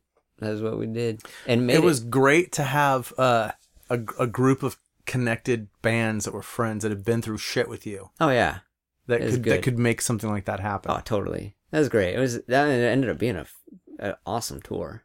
It was really good. It was a lot of fun. Not the most comfortable sitting in that car, but that car was a trooper, man. That thing held up. It was an Oldsmobile 98. Is that what it was? Yeah, a 1978 Oldsmobile 98. Nice. Yeah. So then, what else happens with Undertow? So we get back from that tour. So I think we had recorded the Control 7-inch before we left for that tour. Mm-hmm. It hadn't come out. Right. But I remember we passed it along to everyone when we were out on the East Coast, and they were all fired up on it. I remember that. And then we get back. Was that? So that's summer '94. I don't know. We start playing locally, but then everyone starts doing other bands, right? Like, But you did go to Europe? we did, but I remember shipping a big box of stuff over here. that was the fall of '95. That was next year. Yeah. So before we went for Europe, we ended up kind of breaking up. I mean, whether it was a hiatus or we officially broke up, Right. that's a little gray area. But you know, we were pretty much like, we walked away and it's like, let's just not do this for a while. And I mean, I think it was all mutual. Yeah. Is that how I remember it anyways? And I just think, like, I don't know exactly what happened. I think for me personally, I think I was just it's like anything else. You get tired of doing the same thing over and over again. Sure. You know, and I know Mark and everybody, they were like doing like 9iron and Dempsey, and you know, I liked those bands, you know, and then I started doing Nothing Left with Damien and Zach. Mm-hmm. And I loved that band. Oh, it was super cool. Like that was the kind of shit that's my shit. That's like how I want to play the drums, right? So I mean, we kind of had those things, so it felt kind of just easier to kind of just at least take a break. Things were changing. Things were changing. People were getting into. There were lots of fights, weirder stuff. Oh, there was all kinds of internal drama, but I wasn't talking about that as much as I meant like musically things were changing. Botch was on the rise. Yeah. Trial was trying to still do more of what you guys were doing. Yeah. They came into their own. Yeah. Definitely towards the end of the decade. But yeah, there was a weird period of time where, you know, you had the Aurora House and you had like, I don't know, there wasn't a lot of like hardcore the way you guys had played it. Yeah. Going on. Yeah, I mean, it was just like, kind of the way I remember it, it was just kind of like a weird vibe. Yeah. Like it throughout the scene. Not that it was bad, but it was just kind of like, maybe it's just a time for a change. I don't know. Sure. And like, there was like, I remember the last show we played at like the old Redmond Firehouse. And there were like a ton of fights that night, like in the crowd. And it just put a big damper and it was a bummer. And it was just kind of like, you know, it's like, I don't know. It was just kind of like, this isn't what we want to do. We don't want to be a part of this. Right. You know, and it's like, let's just take a break. And for me, I was like, I just wanted to move to the East Coast. I was like, I want to move to New York. And you were planning that. It was something I wouldn't say I was planning it. I just really wanted to do it. And I was like, kind of, I mean, I was also lazy. I'll admit it. Like, I didn't have a plan. It's just Did you move to New York or did you move to Boston? It's just going to happen, right? So I wanted to do it. And it was just something I was kind of, you know, thinking about a lot. I didn't know how I was going to do it. So in any event, we'll get to where I moved in a second. In any event, we're on a hiatus, if you will. And then the summer 95 rolls around and Ignite comes up and they play Ground Zero. Right. And I start talking to Casey and he's like, hey, so what the fuck's up with your band, dude? Are you guys a band or not? And I'm like, well, you know, I don't know. I don't have an answer for you. That's kind of how I put it. And he's like, well, we need a band to go to Europe with us because this other band on our label is being a pain in the ass. And I think he's talking about Temperance. Okay. And so I was just kind of like, well, so you want us to go to Europe? And he's like, yeah, can you guys do it? It'd be awesome. And I'm like, yeah, we'll go to Europe. And I hadn't talked to anybody. And so I just started, like, I don't know if everyone was at that show. I think they might have been. And I just was like, I got to talk to everyone quick because I think I just committed us to something that I really want to do. Right. Right. And so everyone was down. Like, okay, yeah, let's do it. Because it was a thing that wasn't checked off the list. Right. Yeah. And so we got our shit together enough, right? Barely, but enough to, like, get over there. Sure. And so we did that tour with Temperance. It was Temperance, Undertow, and Ignite. Ended up, you know, hitting it off with the Temperance dudes. They were awesome. Ended up not hitting it off so much with the Ignite guys. Oh. I mean, we look back on it now, and I'm like, oh my god, that was a fucking insane tour. Like some of the shit that happened, I can't believe. And I was we were all fucking pretty miserable throughout it. But looking back, I'm like, that's funny, right? Right. And it's like, that was pretty awesome. But yeah, that was a thing. We did that. That was a long tour too. I think that was like 8 weeks. It was long as shit. I mean, it was like, I think we left at the beginning of October and we got back almost like in December. It was insane. I remember shipping you guys a giant box of shit. Yeah. Record and CDs and stuff. Or no, maybe I'm off. I think we left in September and got back Is that end of right? October. Yeah, that's right. Okay. So here's where my East Coast jaunt starts. So when we were over there, we played a show in, I think, Leipzig, Germany, Coney Island. Awesome club. Used to love playing there. And we played with Shift and Earth Crisis, who were on tour together. Okay. And so that's where we kind of met the Shift dudes and lady. And so there, I'll say that. And then whatever. So we talked, hit it off. Love your band, blah, blah, blah. Had a good time. Good show. And then we get home, and I literally just started renting this apartment down on First Hill. Like, I just signed a lease, and I'm like, all right, I don't know what I'm going to do next, but, we got this new place, whatever. And I get a phone call, and it's Norm Arenas, Antimatter. And Texas is a reason. Mm-hmm. He's like, hey, so I know you said you wanted to move to the East Coast. He's like, I might have a way for that to happen. And I'm like, oh, yeah? And he's like, Sam quit Shift and they really need a drummer. And this was for the tour Texas and Shift were doing. Yeah. And and basically Norm's like, yeah, we need a drummer because we're not canceling this fucking tour. Yeah. And he's like, so if you want to do it, we can probably get you out here. Steve Reddy, Equal Vision can fly you out. And I'm like, yes, I'm going to do it. Like literally, like I think I might have said I'll think about it, but by the end of like the 10-minute conversation, I was like, I'm gonna do it, Yeah. So, just like that. I think 2 days later, I was on a plane with my cymbals, and my drums were being shipped via UPS. And yeah, Steve, I talk to Steve about this all the time, and he just laughs because it took like, I think like 13 hours to get from Seattle to New York because he got like the cheapest. He just laughs because he had this travel agent back then that was like some like just like Indian lady or something, and like would get dirt cheap tickets. Right. Because he had no money. Yeah. And it was just like, yeah, I mean, I went from like Seattle to Denver to LA to Salt Lake to Dallas to Chicago to New York. I mean, it was ridiculous. Right.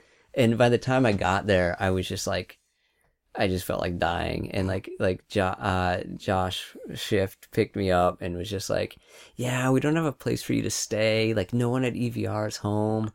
And, I don't know where they're at. And my place is way too small. And so we ended up like driving to like some club down on the Lower East Side, and Simone was there, and she's like, hey, I heard someone from Undertow is playing in Shift. And he's like, yeah, Murph, he's in the back sleeping. And she's like, oh my God. And she's like, dude, what are you doing? Where are you staying? I'm like, I don't know where I'm staying. I don't know. We're trying to find me a place to stay right now. And she's like, well, you can stay with me. And so I ended up staying with her and her roommates. Awesome. While I practiced for like 3 days nonstop with Shift. And then we left for tour. And, well, maybe it was more than 3 days. And I did stay, I think I stayed at DVR 1 or 2 nights. But mostly with Simone and Jessica. And so leave for that tour. That was another disaster. That their van blew up in Lawrence, Kansas, where we stayed for 5 days. Oh, while God. we got a new engine put in. Right. That's another crazy story. I had to drive to a junkyard. Which you had experience with. The ass end of Kansas, and the dude that owned the shop in Kansas, he's like, yeah, I found you guys an engine. So I'd been through this with like a seized engine, and I told the Shift dudes, like, please don't buy a new engine. I think they were quoted $2,400. I'm like, it's never going to run the same again, and it's not worth it. Let's just get a U-Haul truck, we'll pile in the back and drive back to New York. Right. And they're like, no, we're going to do it. We're going to save this van. Okay, your money. That's kind of, and I'm like, what am I going to do? So we were literally like in a Super 8 for 5 days in Lawrence, Kansas, off I-70, eating at the Village Inn every goddamn day. Like, we knew the waitress by name. Like, it was just like, I started looking at the little nickel one ads, like, for jobs. Like, I'm like, I'm running out of money. So I drive out with this dude's truck. I get the motor. I drive it back. And, like, all he had was AM radio. And it was just nothing but Christian radio. And I was, like, going to shoot myself. Like, I was like, I can't fucking listen to any more of this. And so we get we get the engine put in. And we drive straight back. And we get back the day before Thanksgiving to New York City. Mm-hmm. And Coney Island High, Sick of It All is playing with Beastie Boys playing an all hardcore set. And I'm like, this is why I wanted to move to the East Coast, right? Nice. So I get into the show and I just like have the time of my life. And then I'm like, well, what am I going to do next? I'm just going to stay in New York, I guess. And I don't know how it happened, but I ended up hooking up and staying with Mel Gooch in her apartment. And she at the time was roommates with Matt, who was playing guitar and Mouthpiece, and he's now doing he's from Louisville, and he's back in Louisville, and he's doing that band with Bricks from CR. You know what I'm talking about? I'm drawing a blank right now. I can't think of the name. Yeah, I'm sorry guys, I'm trying. I'm old. But they're good. I've heard them. But anyways, so I ended up staying there like for like $175 a month. That was the agreement on the futon. And there was I don't remember that. So it's all kind of mashed together, but I was at EVR one night and I remember, so it was like Steve and Kate, and they just had Kalini, their oldest daughter. Mm-hmm. She's like a newborn baby. And this is when EVR was still in Manhattan, and Norm lived with them. I can't remember who else lived with them. But so I get there and I'm like in my cutoff camos, right? I'm wearing like a Raw Deal shirt, and like Steve just looks at me and he's like, "Yo, you fucking love hardcore." And I'm like, "Yeah, don't you?" And like, and like Norm and everybody are just kind of like, like they just think I'm funny. They think I'm like, oh, look at this novel little, kid we got here. And so anyways, I'm there and I'm like, yo, like Sheer Terror's playing at the Limelight. Who's going? And everybody at AVR is just like, who the fuck is this? Who would want to go to that? You know what I mean? And I'm like, well, I'm fucking going. And so I just went by myself. And I didn't meet him there, but now one of my best friends, this dude Jerry Waldron, who I was roommates with in New Jersey for a long time, he was at that show, but we didn't meet. He was dating Simone at the time, so hardcore, right? Yeah. Everyone's related somehow. Mm-hmm. And so I'm staying with Simone, and no, this is after that. So now I'm staying with Mel in Mel's place. She had this sweet pad that her parents were paying for while she's in grad school. And so I am it's like on 13th Street or something like that. It's like awesome, like kind of in the East Village. And $175 a month, I get the futon. Mm-hmm. No privacy, but hey, $175 a month, whatever. I'm like, I'll do it. So I'm staying there, and things just got weird. I don't know. I didn't have privacy. I didn't like that. And so on the shift tour, when we went through Boston, it's like we stayed with Sweet Pete, and Sweet Pete's like, yo, got this basement apartment. If you want to move here, it's yours. There's a spare room. There's a kid. He signed the lease. He moved back to Wisconsin. He's still paying rent. For all I care, you can just live rent free while he pays it. And so I'm like, all right, keep it in mind. So after about a month, I wasn't happy with the situation in New York, even though it was like super cheap. So I call Pete. I'm like, yo, is that room still for rent? And he's like, oh, totally. And I'm like, I'll be there this weekend. So I got Mel to drive me up there, and all my drums are still crammed in her closet. But I get dropped off up in Boston, move into that basement apartment with Pete. And at the time he was living with, the other roommate was Ben Chusid, who was on house arrest for writing his breakdance name on the walls all over Boston. Okay. And so that was for you, Mackenzie. He loves it when I say the breakdance name. And so I'm living there, and then he's on house arrest, and he can't play drums for 10-Yard Fight while he's on house arrest.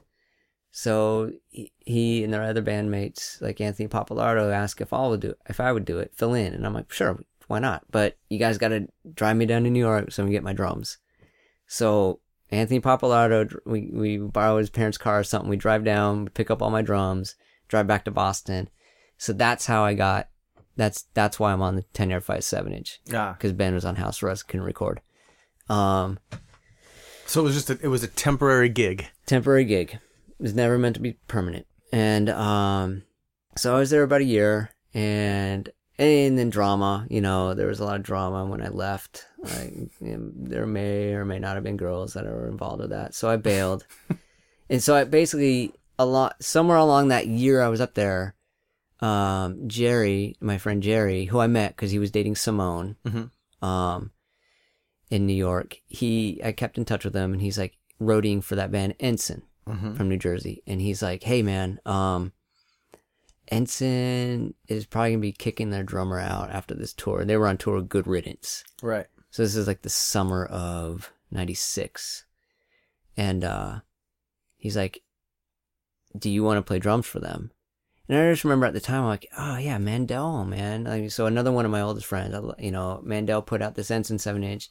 I would, full disclosure, I wasn't a big fan of the 7-inch. But, it wasn't terrible, right?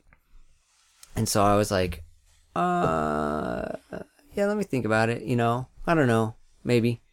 And so I was planning on actually moving back to Seattle. And so I'd met some girl in Connecticut, and she was like, oh, I'm going to move to Seattle. She was friends with Laura Porto. And so she was like, I'm going to move out to Seattle, and whatever. Laura's helped me out. And I'm like, cool, can I get a ride? And she's like, sure, why not? And then basically something happened. I don't know, her car blew up, or she just didn't want to go anymore. Either way, that fell through. Right. So I called Jerry, and I'm like, hey man, all my plans just fell apart. They still need a drummer? And he's like, yeah, I think so. Let me call you back. And he calls me back, and he's like, yeah. And I'm like, all right, I could probably be there next weekend. So I got this girl, Nikki, to drive me down to New Jersey. And, which she was great.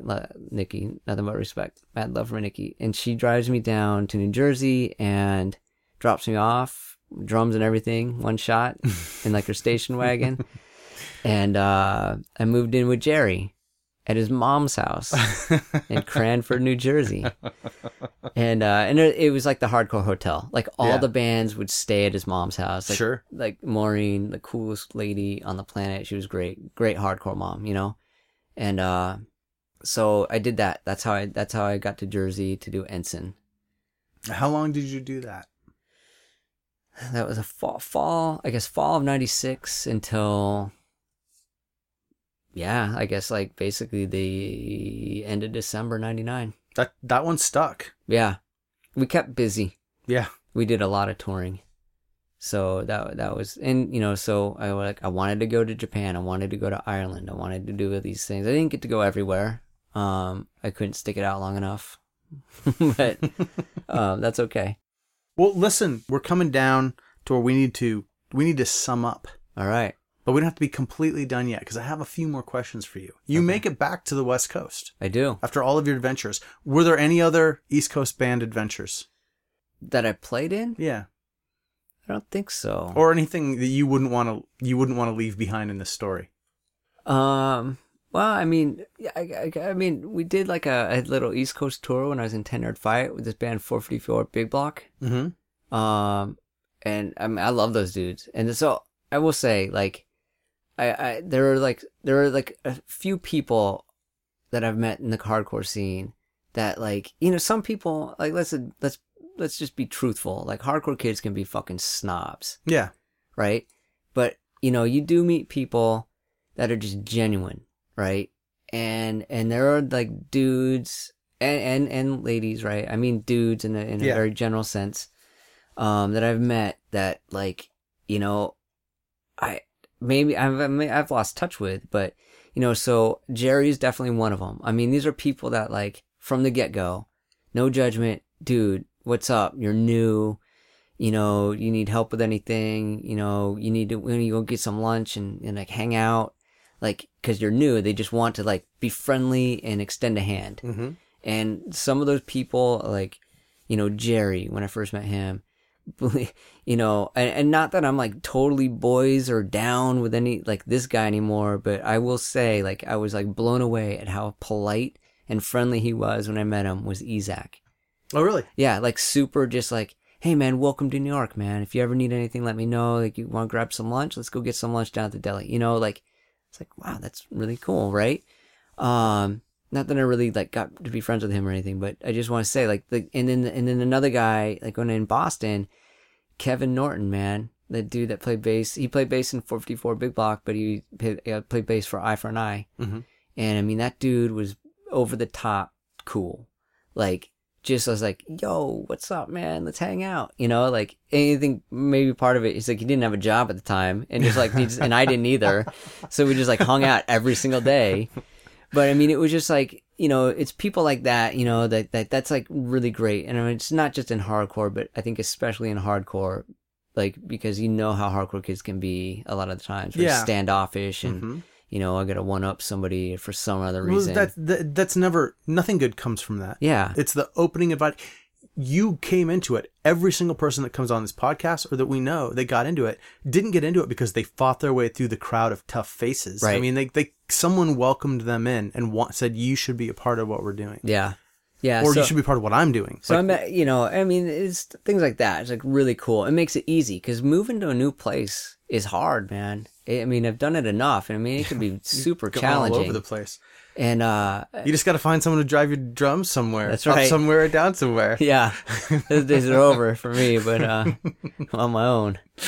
But I just got to drive my kids shit around, you know? Yep. You'll be doing it for a long time, for sure. But yeah, so I mean, you know, there's some fun times for sure. You know, good people I met and really great experience, good life experiences, you know? Like just moving someplace new on a whim. Yeah. You know, I mean, it's like, I would never do that now, you know, I even if I didn't have a family to like, that I was kind of responsible for, right? You'd be a little more. I still might hesitate and I gotta think this through, right? Right. But back then, I mean, it was great. Like, just, I'm gonna do it. Yep. And I don't give a shit what happens. And you made it work. Yeah, I'm gonna make it happen.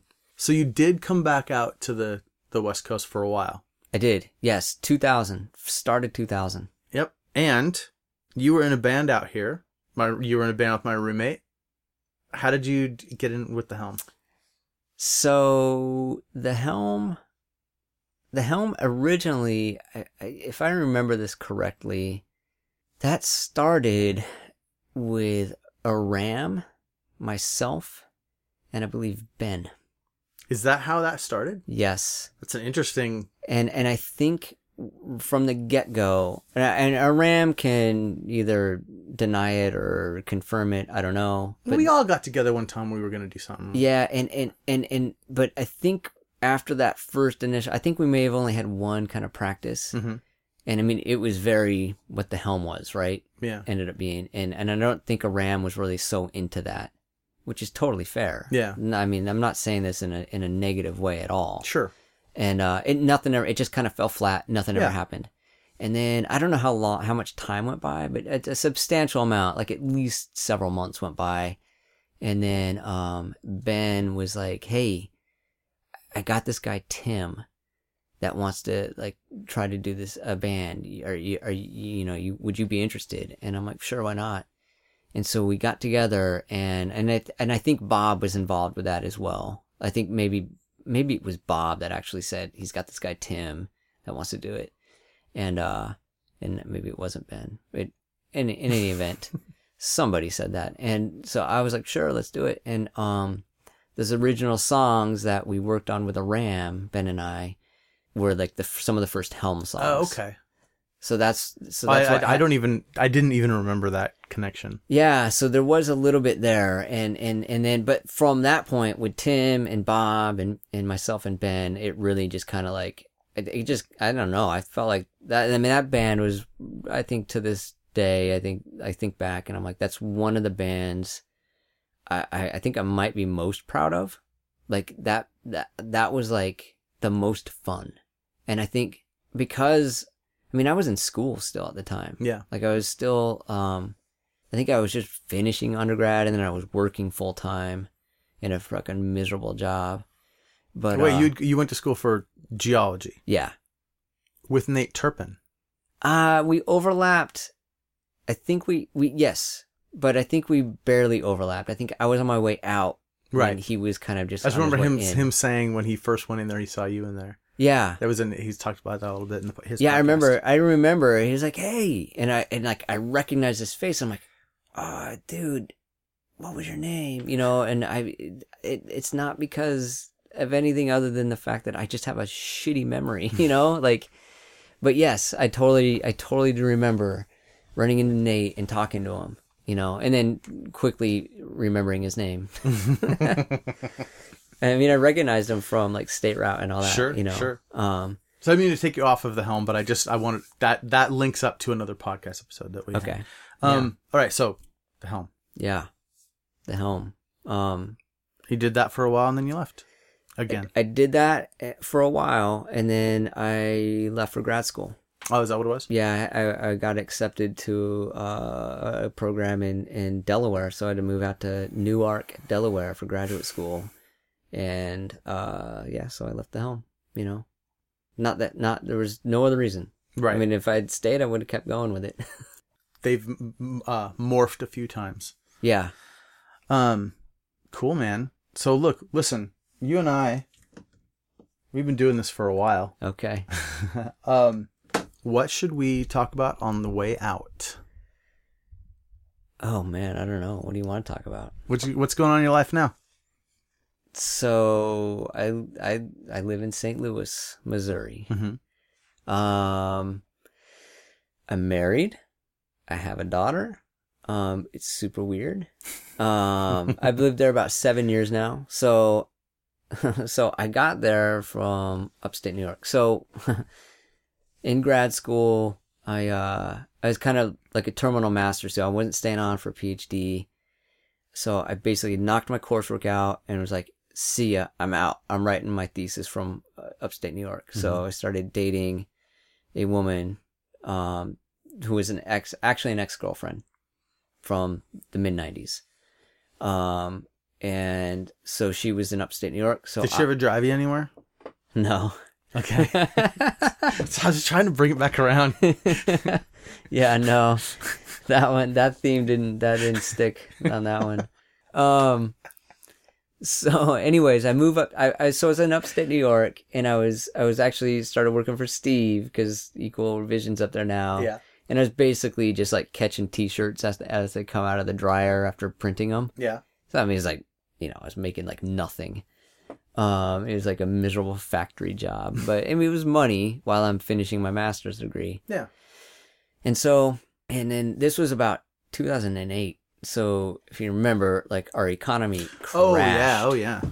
And New York State was particularly bad, right? And so I'm like, oh shit, I got this piece of paper now, and I'm gonna be like, best case scenario, a fucking like I'm serving coffee somewhere, sure, with a master's degree and master's of science, So I'm like, okay, what am I gonna do? So I just kind of opened up my job search nationwide.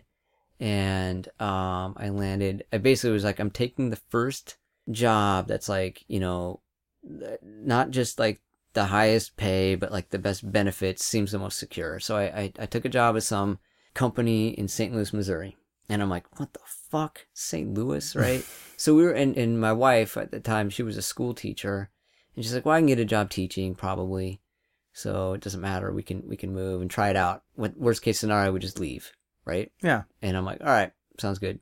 So we go, and a year and a half into that job, it's just miserable, and ended up getting a new job, which pays a lot more and had more room for growth. So yeah, I'm still in St. Louis. You just settled down. You bought a house. Yeah, I bought a house, sold that house, and built a house. Awesome. Roots. You setting down roots. Don't say that. Oh, no. Okay. There won't ever be... All houses can be sold. We were talking about that before we started recording. It won't be like the St. Louis Murphys. No. I hope not. I hope not. Way down the line. We'll see. We'll see. All right. So that's where we'll leave it. Yeah. Caught up to today. You're in town.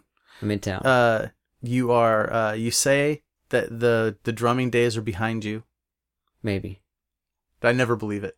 There's always a way to return. So have somebody that may or may not be trying to ship me a drum set.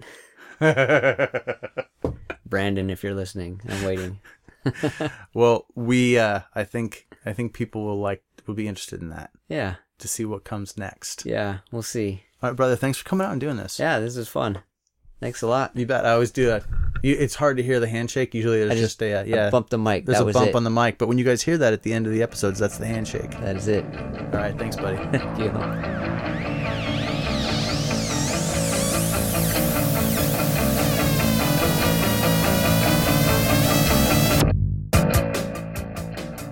All right, another episode in the can. Hope you enjoyed this one as much as I did. Let's do some quick corrections. There's not much, and then I'm going to go because this was a long one, and if you're all the way to here, then I appreciate you putting in the effort. Near the beginning of the episode, I say that I'm happy with this episode because I've now had every member of Undertow on the show, and it's not really true if you consider the early incarnations of Undertow. A lot of people, when they think of Undertow, they think of the 4 guys that essentially put out the records that most people know and who did most of the touring, and when they do the reunions, these are the guys that play.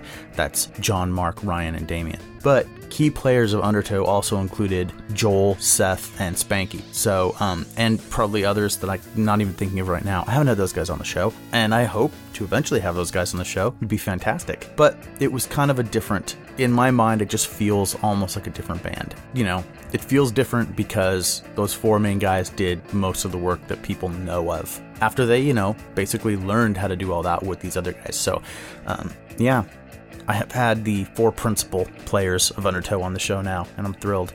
Another thing is when I'm talking about Florida, I think I said I threw some stuff at a crocodile, and I had to check and see because I always get crocodile and alligator mixed up, and so I of course did a quick internet search and discovered that Florida is the only place where crocodiles and alligators coexist. It could have actually been a crocodile, but it was realistically probably an alligator. Let's be honest. I think gators are more common, and I just need to think about that. They always talk about the gators. They're going to feed the gators.